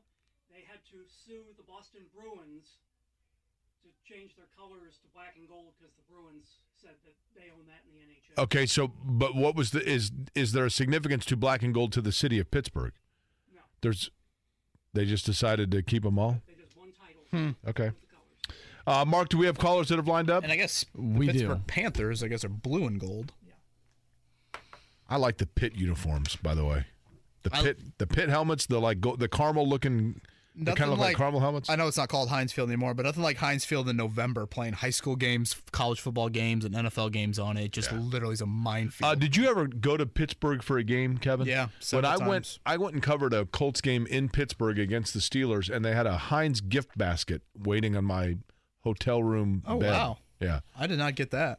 it was Renegade ringing in my ear. I think that was the game Antonio Brown was humping the goalpost after a punt return for a touchdown. At least you remembered something from that game. Yeah, That's it right. was a wrap. Who we got, Mark? I don't know. Pick a number. Let's find out. 4. Jeremy.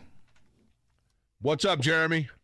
Not much. Just listen to a wonderful program. Welcome back, Kevin. Congrats. And way to keep it together, Dyken. Jeremy, thank you for that. I appreciate it. Jeremy, you got a great voice. I've been told that once or twice. Any voice-over, radio, background, audio stuff? Not unless you can get me on board. You know what? We could be talking about something here. Jeremy, aside from the negative connotation of the song itself, how much were you referenced when Pearl Jam came out with their song? Well, I have spoken.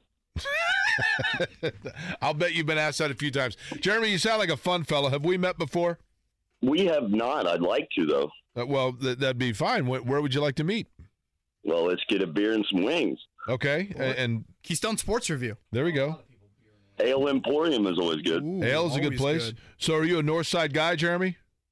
I am indeed. And did you attend high school on the north side of Indianapolis? No, I did not. McCutcheon, Lafayette. Okay, that's cool. What's McCutcheon's nickname? Beg your pardon? Is it the McCutcheon Mavericks? It is indeed. There's a couple players. You know, Clayton Richard. Yeah, most definitely. And he's he was held coaching back back a couple there, years. Yeah, he was held back a couple years just so he could be a good. Well, I think he went to Michigan, if I'm not mistaken. Correct. Mm-hmm. Yeah. Now, Jeremy, are you younger, older, or the same age as Clayton Richard, for example? Well, I am older than him. And you graduated from high school in what year? 2000. 2000. Jeremy, we've got good news. If your math is correct.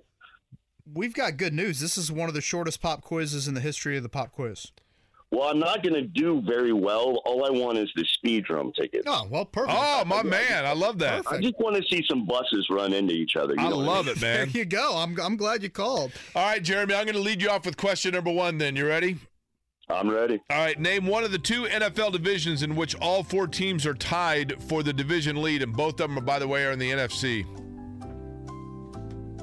NFC North. All right, Max Scherzer threw 6 perfect innings for the Mets last night to pick up the 200th career win. Did they take him out right after that? God, it pisses Yes, me they off. did. Jeremy, name the pitcher who is the current active leader in career wins. Scherzer, Zach Greinke, Justin Verlander, who also has a smoking hot wife, and Adam Wainwright. Well, if he's got a smoking hot wife, I'm going with Verlander then. I mean, you got to. All right, question number 3. I was at an Astros game, by the way, when he was pitching, and she was there.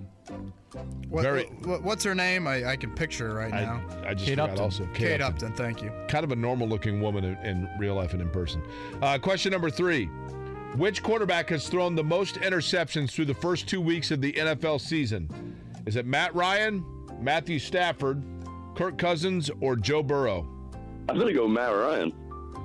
Ooh, okay. I love Jeremy's decisiveness. I mean, he's just... Jeremy ain't messing around. I might go 0 for 5, but at least I'm doing it. Jeremy, what line of work are you in? I am a meat cutter. Oh, really? Nice. Cut that meat. Can I give a shout out to? Let me just give a shout out to Fresh Time. If anything goes well, at least people that are listening know about Fresh Time. That's cool. Amen, Jeremy. 3-step drop, and he gets it out quick here. All right, number 4, Cleveland's Nick Chubb tied for the NFL lead with 3 rushing touchdowns through the first 2 weeks of the season. Name the quarterback who played last night with whom he is tied. Is it A, Jalen Hurts, B, Lamar Jackson? Jalen Hurts. I heard you guys Josh talking about him positively. Okay. What? Question number 5, and it would have been very applicable yesterday. On this day in 1933, the Pittsburgh Steelers played their first NFL game, losing to the New York Giants in Pittsburgh. The franchise would not be known as the Steelers until 1940. What was the original name of the Pittsburgh Steelers? Would have been perfectly fitting for national talk like this day yesterday. Panthers, Penguins, Pipers, or Pirates? Can you repeat that one more time? Sorry. Thank the Lord we avoided this day yesterday. By the way, Pirates should have been option C. Okay, the Steelers were originally known as the Panthers, Penguins, Pipers, or Pirates. Let's go Pipers. Are you sure about that? No. Tell me again. Just one hint. Give me a hint. The Panthers, Penguins, or Pirates? Pirates, yeah. Okay. Jeremy, I love you, man, but come on. We did not need Jake to go down that path again. All right, let's see how he did. One of the NFL divisions with all 4 teams tied for the division lead. He said the NFC North. Loud and proud. NFC West would be the other. Question number 2. Justin Verlander was in fact correct. Correcto. Numero trace. Which quarterback's thrown the most picks through the first 2 weeks? It is Matthew Stafford. He said Matt Ryan. He said Matt Ryan. Oh, good call. Sorry, Jeremy. But here's the thing, Jeremy. No worries, because you're going to the speed drum. We'll get you the tickets. Jalen Hurts and Pirates both were correct. So still nothing on my Indy native leading the league in tackles. Oh, yeah. Okay. Jake, I think you could be guessing for a year. See, I know that you've obviously got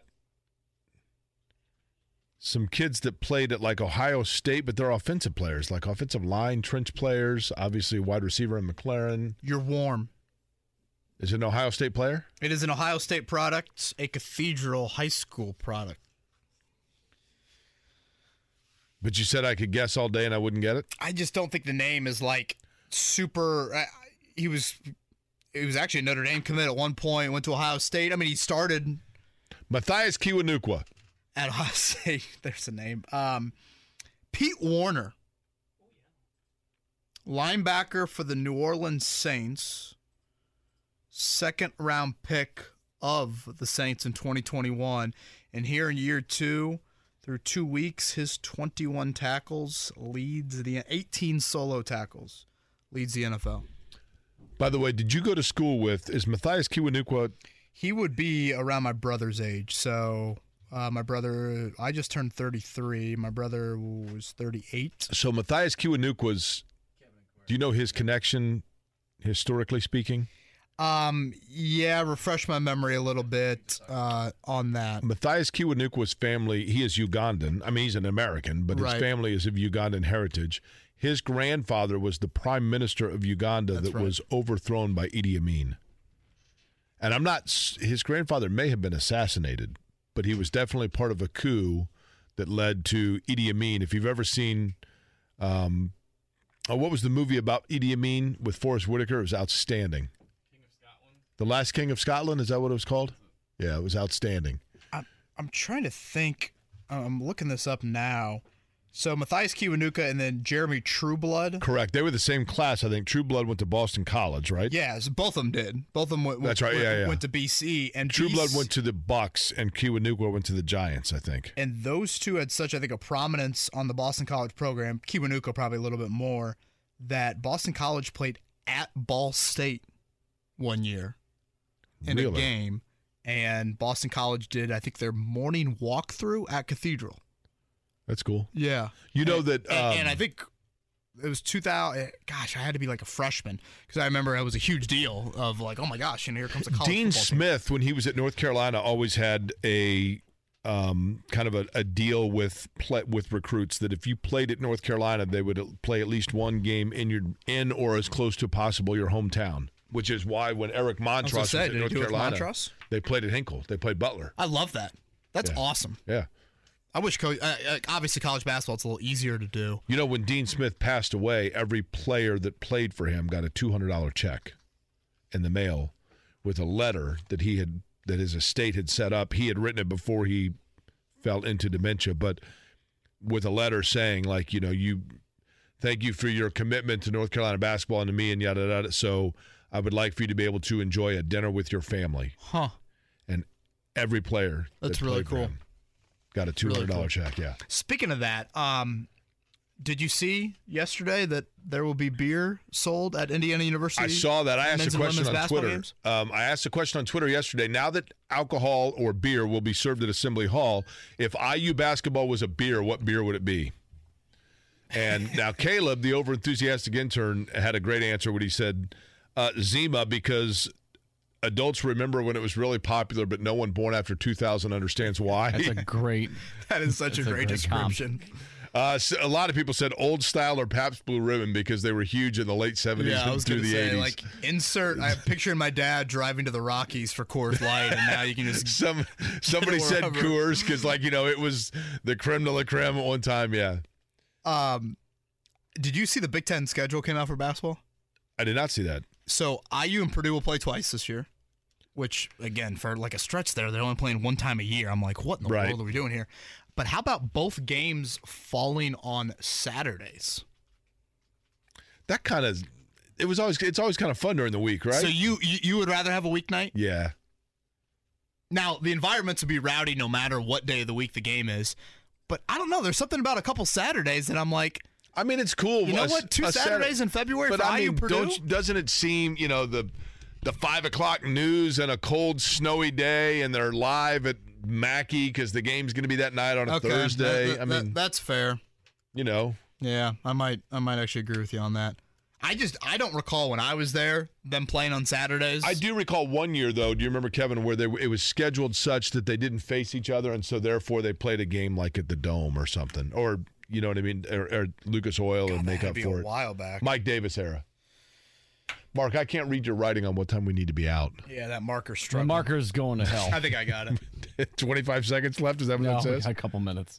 It is crazy how you get to this point. That's a 4. I know what I wrote. That's a 6. It's a 6.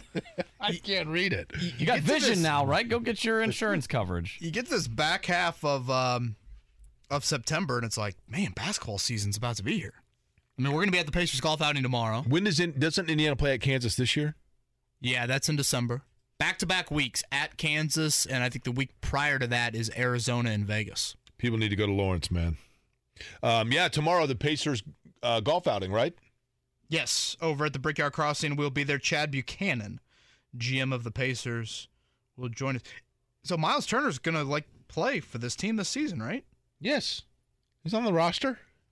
So the 37th straight year of trade talks has led to nothing for Miles Turner?